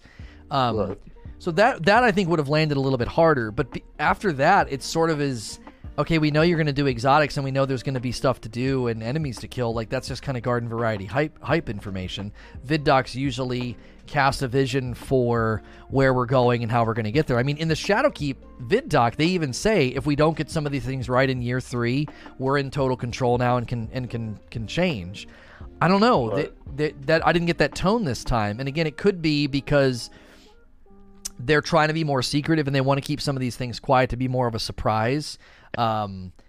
It'd be crazy if all of a sudden we were in the game and we open up the menu and we're like, well, wait, no, the weapons are different now. They have added a bunch of new things. I mean, that'd be pretty tight. I hope. That's all we can hold on to now with faith, man. And I will say this. I have a theory about why it's not happening yet, and why if they're going to do a significant overhaul to weapons, it'll happen in Witch Queen. They may have had to. Yeah, that's a long ways away. Hear me out. I'm not trying to bum you out. But here's what I think could be happening. They had to spend so much time rebuilding this game for the reinstall and the system-wide changes and the scripting changes to basically lay that foundational groundwork that they were like, we gotta punt weapons to next year. Right. I think that's a decent theory to say. Now hear me out. Shadowkeep in year 3 was a transitional year. I'm not saying this year will be a transitional year. I actually think this year is going to be stellar, and they've made great strides. But I'm wondering if the weapon system update got punted to Witch Queen because they're like, no, we've got too many system-wide changes we're already doing. We don't want to turn too many knobs at once. And maybe the update to Ghosts is a slight wink and a nod to be like, okay, just wait, we'll get there. We've done armor, we've done ghosts, guns are next, but they had to do too much rebuilding for year 4 is the theory I'm going with right now. Okay, I mean that would make sense. Now that you put it like that, but then that begs the question: what is their pivot going to be for year 4 season? In year 2 and year 3, it was the Armor 2.0 mods, Warmind Sales, Harbor Light, and the new mod we have now, evolving and improving and revolutionizing the way we play Destiny, season after season. So my question is, what is going to be the main thing that's going to keep us coming back season after season, or within the same season for year 4? Another thing that I'm really kind of disappointed that they didn't touch on is what kind of activities we're going to be doing on Europa. Because we know the Cosmo Jungle is mainly built for the ground up, or not built for the ground up, but remastered for new players. Europa for everybody else. So, and we're only having one new strike. What's going to be on Europa that's so loopable, that's so substantive that we're going to be on there all day in and day out, because we need something that can be, having that menagerie chalice effect, something that's even greater than that to hold our attention, Right, and they've done this before. Like, well, is the splash page for Beyond Light, or is any of the pages going to give me information about what are the Empire hunts and what's the Glassway Strike opens? What does that mean? If the Empire hunts are like the Nightmare hunts and it's a loopable content grind, awesome. That is something you only get with Beyond Light. That is something that is on, Europa. The only question I would have after that is there actual loot attached? Because Nightmare hunts were close. They weren't quite there. There was a decent loot grind attached, but it wasn't very good. It wasn't very streamlined. And then the Glassway Strike opens. I mean, that kind of language doesn't sound to me like, oh, a new strike. That sounds like something's happening, an activity. I don't know, an area. Maybe that's an area of the map. And then there's Uncover Europa's Secrets, November 10th to January 12th. What's that? January 12th is a Tuesday. What is that? We don't know. Like, those first 2 blocks could be really great, Dreaming City style stuff that changes and is awesome. Challenges, right? Shadow Throne-esque type of secrets. I'm looking forward to that. That's something that really did give me hope. But I was really disappointed by that Vitalog. I like the story and stuff. You know, I think it was about time Alden came back. I think he should have been. I thought he would have came back at least this season, but it's good he's coming back next season. The story beats are looking pretty good. I think the campaign is going to be great. Those are the strongest elements. Those were the strongest elements in the vid-doc, the story elements. Yep. Yeah, most definitely. And I'm excited for the raid. I think the raid is going to be the biggest, most complex, most substantive raid that we ever had. I feel like Bungie knows that this raid has to knock it out of the park, more so than Land Switch, Kingsfall, and Rev did, and even Vault. So, all in all, I'm looking forward to it, but I just got, concerns going into it. I'm sure it'll be all remedied out once we get on launch day. All right, that's all I had to say, man. All right, dude. I always appreciate you calling in, man. Thank you. No problem. Take it easy. You too. All right, we're going to move on here to Train. I know Lightleaf's wanting to call in. He just needs to use the command so we know what he's calling in about. Oscar's question or topic. I'm sorry, not Oscar. Did I just unmute Oscar? I did. That's the wrong person. I need to unmute Train. Okay, Train, you're unmuted. It says here, how to prepare for Beyond Light. What are you discussing here? Hey, yeah, thanks, Lono. I definitely appreciate it. And I know we have a high viewership today for the vid-doc, but I just want to say thanks for having this VIP option. I just really want to encourage a lot of people to take advantage of this VIP option.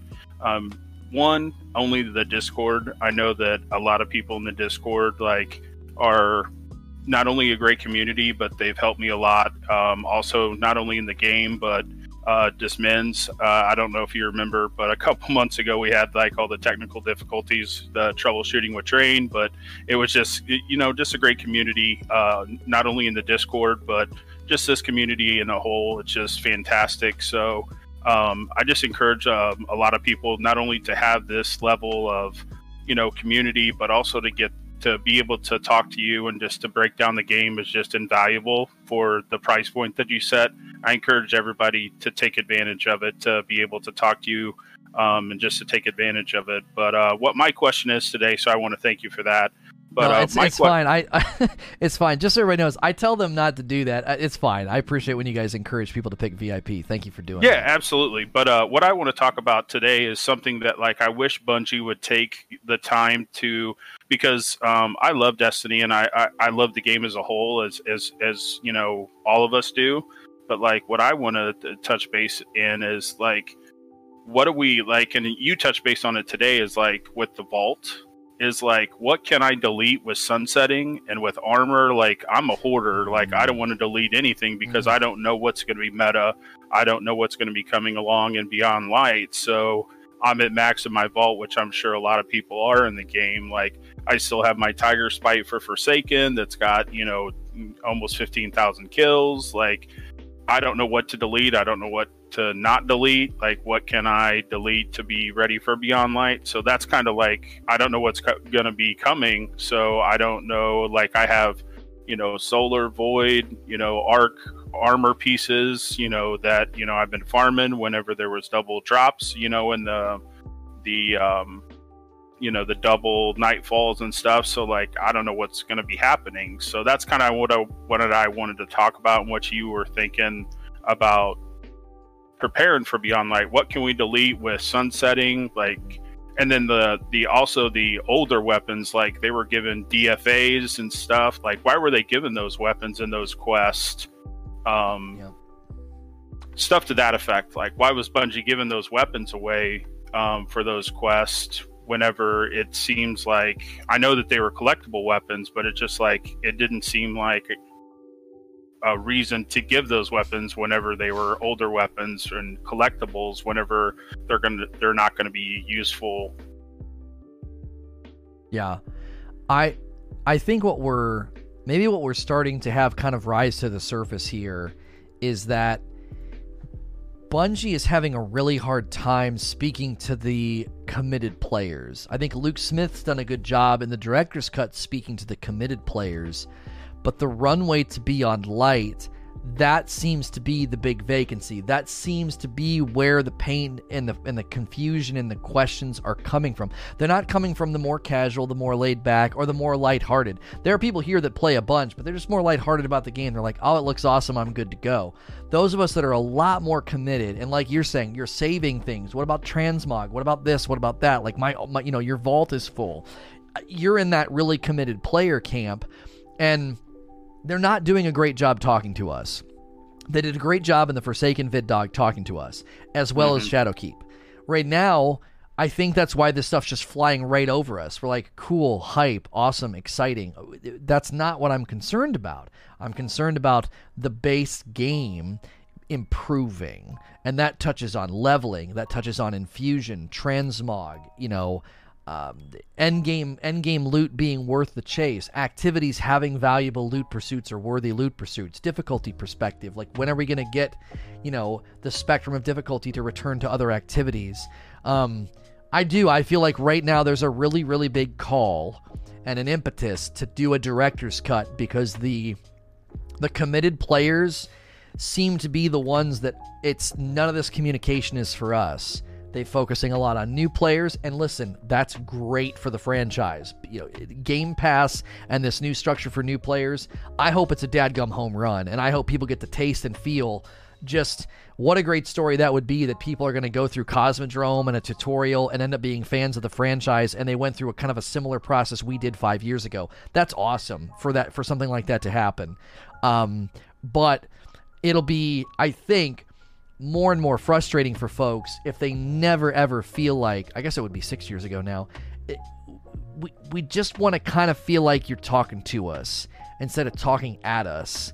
Oh, absolutely. And I think that's where we are right now. We feel very talked at, like they're just, oh yeah, here's all the stuff, and we don't necessarily feel like they're hitting those tones and those notes. I think that's why I'm just going to continue to go back to Luke Smith's director's cut and be like, he outlined all these things for the next year about reinvigorating core activities, refueling aspiration, creating loot hierarchy is the reason we're doing sunsetting, restructuring XP and bounty focus. Those are 4 big things that he set out for me as that's me as a devoted player reading that and being like, I look forward to seeing how you're doing that, and we haven't heard that yet. So he set the expectation, which is why I think it's totally fair for committed players to be like, look, man, you talked to us before Season of Worthy came out, made all these kind of promises about Year 4, and you cast a vision for Year 4 that sounds good.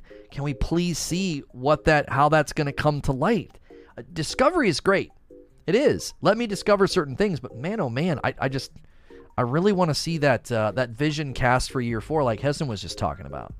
Yeah, I definitely agree. But do you think with like the mod changes on the armor that they're coming out with, like the legacy armor and the affinity aspects, do you think that we would be okay to like safely like delete like the armor in the vault that we have saved up, like the Void and like all the exotic armor and the other armor that we have, like the Void and the Solar and the Arc armor that we have saved up? Do you think we'd be okay just to keep one of those that are at high stats? I couldn't tell you. I mean, if you've got 3 pairs of gauntlets, you know that's not really needed anymore, because they are making the reload mods affinity agnostic. Like, you'll be able to use them no matter what. That's what I was thinking, yeah. You can do that there. I would be careful, though. I mean, there is still going to be some affinity needs that you might have, but all of the weapon-based ones you don't have to worry about anymore. You could trim down your armor quite a bit based off that info. That's hard, concrete info you can act upon. To everything else that's cloudy or question mark, I would be hesitant to start deleting stuff until maybe they say more. I think this week, too, hopefully, the TWAB with progression and economy being talked about is actually informative about where we're going and what's it all going to look like, and is leveling going to still be an RNG based nightmare, or is it going to get streamlined? It's I don't want to say it will, like I know things, because I don't, but it almost has to be streamlined, because there's no way you're going to create a tutorial for the current leveling system. It's just awful. I can't see them not making significant changes. How on earth is Shawhan going to make sense of the current leveling system?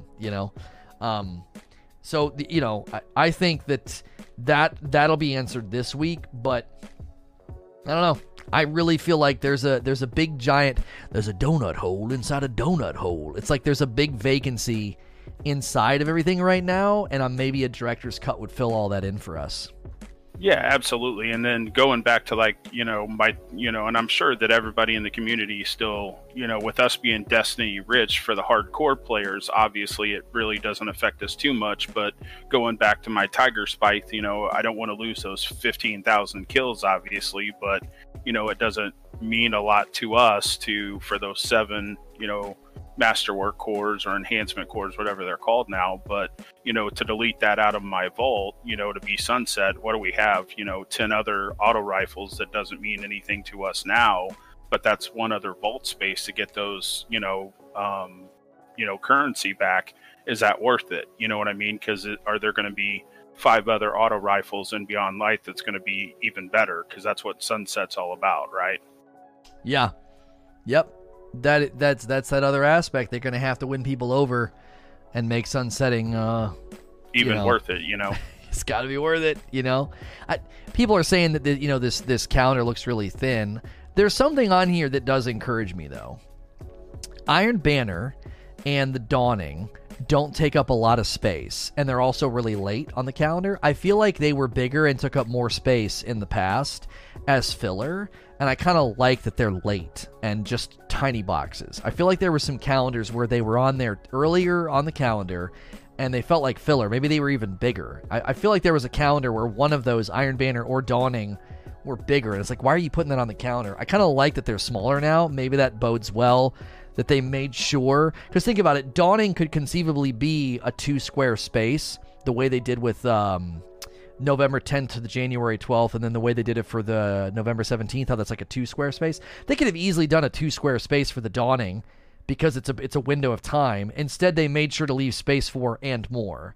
And more has a Beyond Light symbol next to it. It's so, I don't know. I don't want to read through tea leaves and create hype that's not there, but it does give me some hope that, like, okay, since we're not on a seasonal calendar format that things fall off after 3 months, maybe they are kind of tucking away some sandbags here to make the 2nd or 3rd month of this season a little bit better, because they couldn't do that before, because as the season ended, so did everything with it, and that's not happening anymore. So I don't know. That gives me a little bit of comfort when I look at this calendar. This calendar is actually not as bad.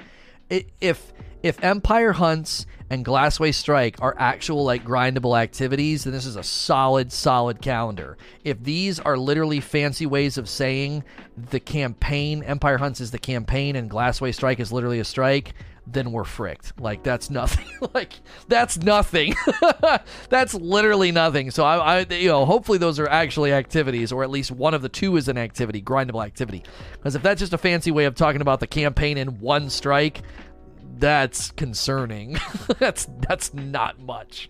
And then we also would hope that Uncover Europa's Secrets is good too. That's another thing that we're hoping. These first 3 things, Empire Hunts, Glassway Strike opens, and Uncover Europa's Secrets, those could really be, the TARDIS here that's bigger on the inside and actually has good grind. And again, they could just be trying to be secretive. So, all right. You got anything else, Train? I'm going to move on to Light Leap. Nope, that's all I had, Lono. Thanks again. Thank you, sir. I appreciate you. Okay, Mr. Light Leap. Here he comes. Here he comes, guys. Hope you're ready for some salt. The grumpy, salty German, Exactly. What are you talking? It says here, base level light consequences in VidDoc story content. Yeah. Well, basically, I'm also double salt, because today I realized there was this subconscious part in me that was hoping I was wrong all the time. And I had this twice, when my pre-order cancel went through, I was like, damn, I was hoping some information in between would come out that made me cancel that. And now with the VidDoc, I was ready to just go back to Steam and get it. But yeah, we'll get into it. I don't want to also, Hazen already pointed out, you were talking about it all day, so I'll focus on other stuff. First, to respond to what you just said to Train, getting in new players, right? That you're saying it's good for the game. I think that it depends what they are presented with, right? If Bungie's new model for players is Game Pass, people who just tune in, play for the season pass, get like some cool stuff, but don't even like get excited, or if they don't get pushed into the harder content, like you once said, make hardcore of casuals, I don't think that'll be a benefit for us for the game, right? Because that, I mean, those new players won't put pressure on Bungie to deliver more of the good, juicy content that we want, right? And one other thing that you said, like, I kind of worry. What do you say if I'm like, imagine you would be on, I know you hate that site, Twitter, and say, well, Bungie, why didn't you talk about reinvigoration of core playlists? You said that's going to be a theme for year 4. And DMG would be like, what do you mean? We talked about it. You get the armor set and you get the pursuit weapon. I mean, if that's their idea of reinvigoration, I think they need to look up the definition of reinvigoration. Like that, that's not, because to reinvigorate something means to like revisit it and give it purpose. Like I don't have the definition in front of me, but to me, let's actually look it up and just read it. Reinvigorate. I think I spelled it right. Give new energy or strength to. So to give it new energy or to give it new strength.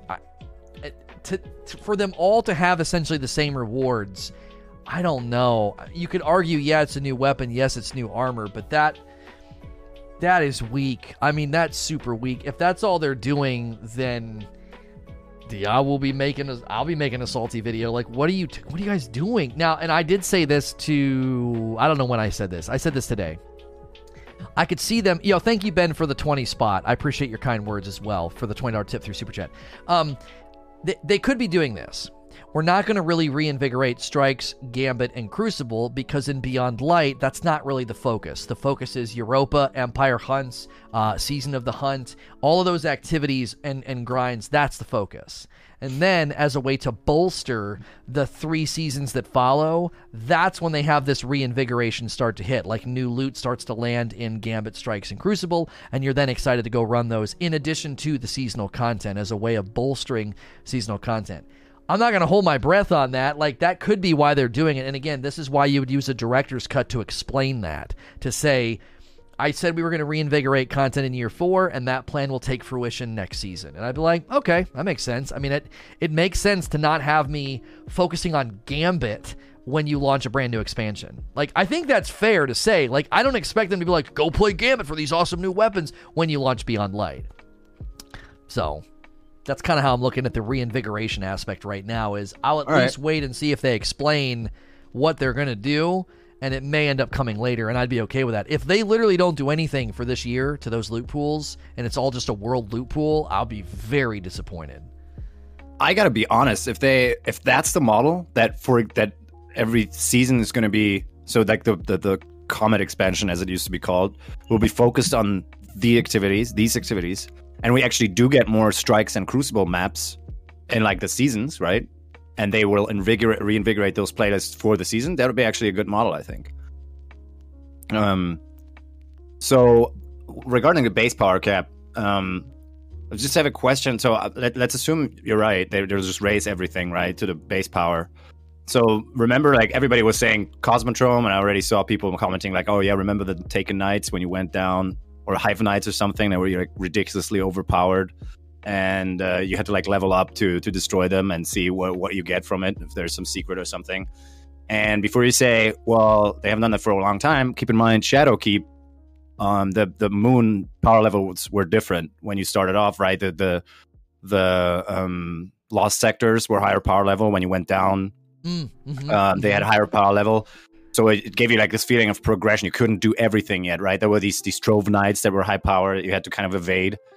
And I thought that was really cool. And I've also felt like your power reflected a little bit, like traditionally RPG speaking wise, into the world. So that's probably going to get dropped altogether, right?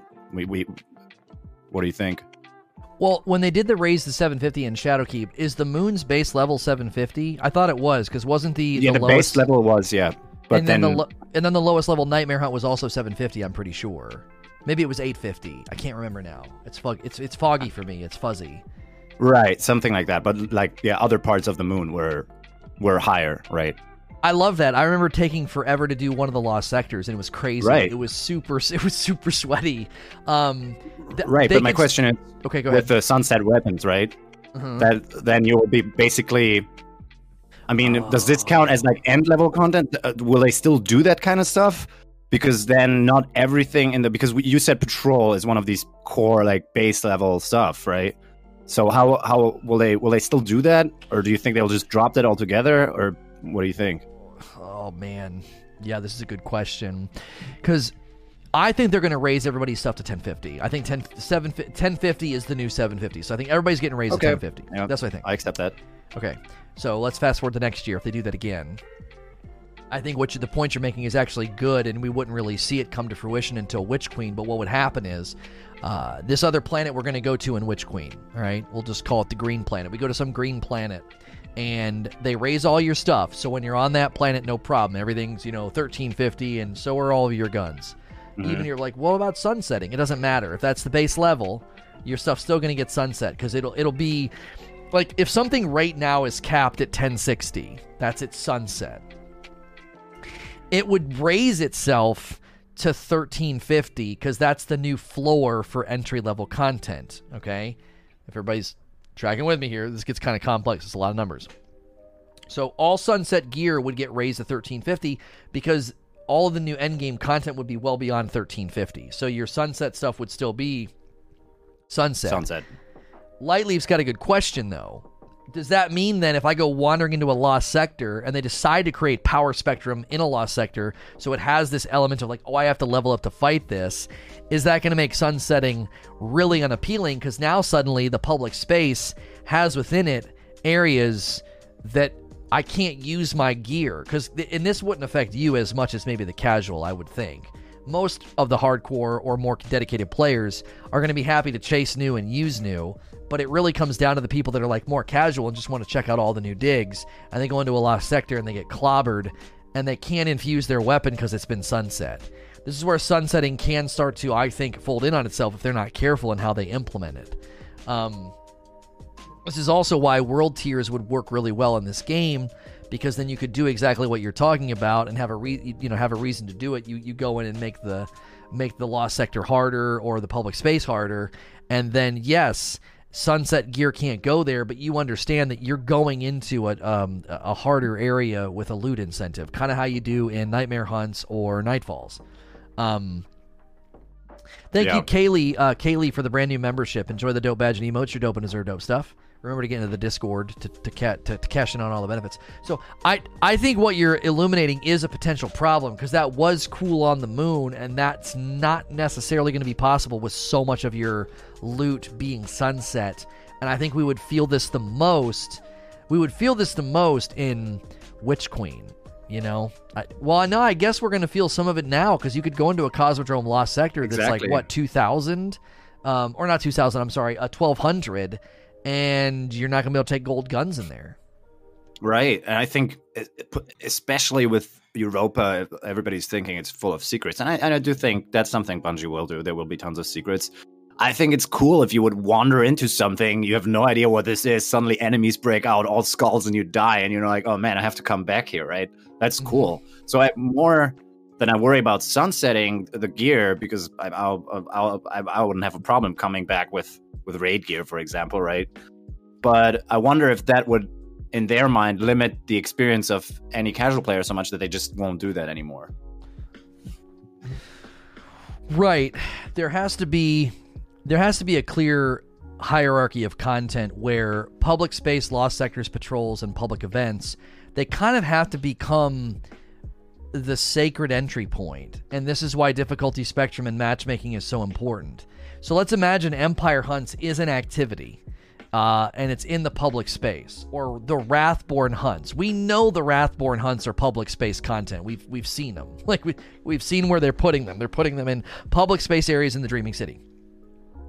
With the script changes, that I can go up to somebody in the tower, and if they send me an invite and I join them, I just don't have to re-instance. I'm just suddenly in their tower. If that enables them to do public space matchmaking, then you can do difficulty. And you can say, hey, the entrance level of Wrathborn can be 1050. Doesn't matter. Everything can come in. You can have a ball. get all the stuff. But then you do a hard mode with a loot incentive and a reason to aspire to it, and now you've created endgame. It's totally fine to sunset in the endgame, and it's a logical, harmonious system. I really hope that's one of the benefits of this scripting change, is that I can actually go up to this Wrathborn thing and click a button, and it puts me in an instance with people. Because if you remember, that's how Black Armory Forges worked. It just had to re-instance you. If the tower thing they described is a net benefit to the entire game, so they don't have to re-instance you, then that could mean they can do instance migration, which in essence is a form of matchmaking. And then that would free them up to do difficulty spectrum, because you could say, did they do hard versions of the Forges, or they were all the same, weren't they? They were all the same, yeah. There was no...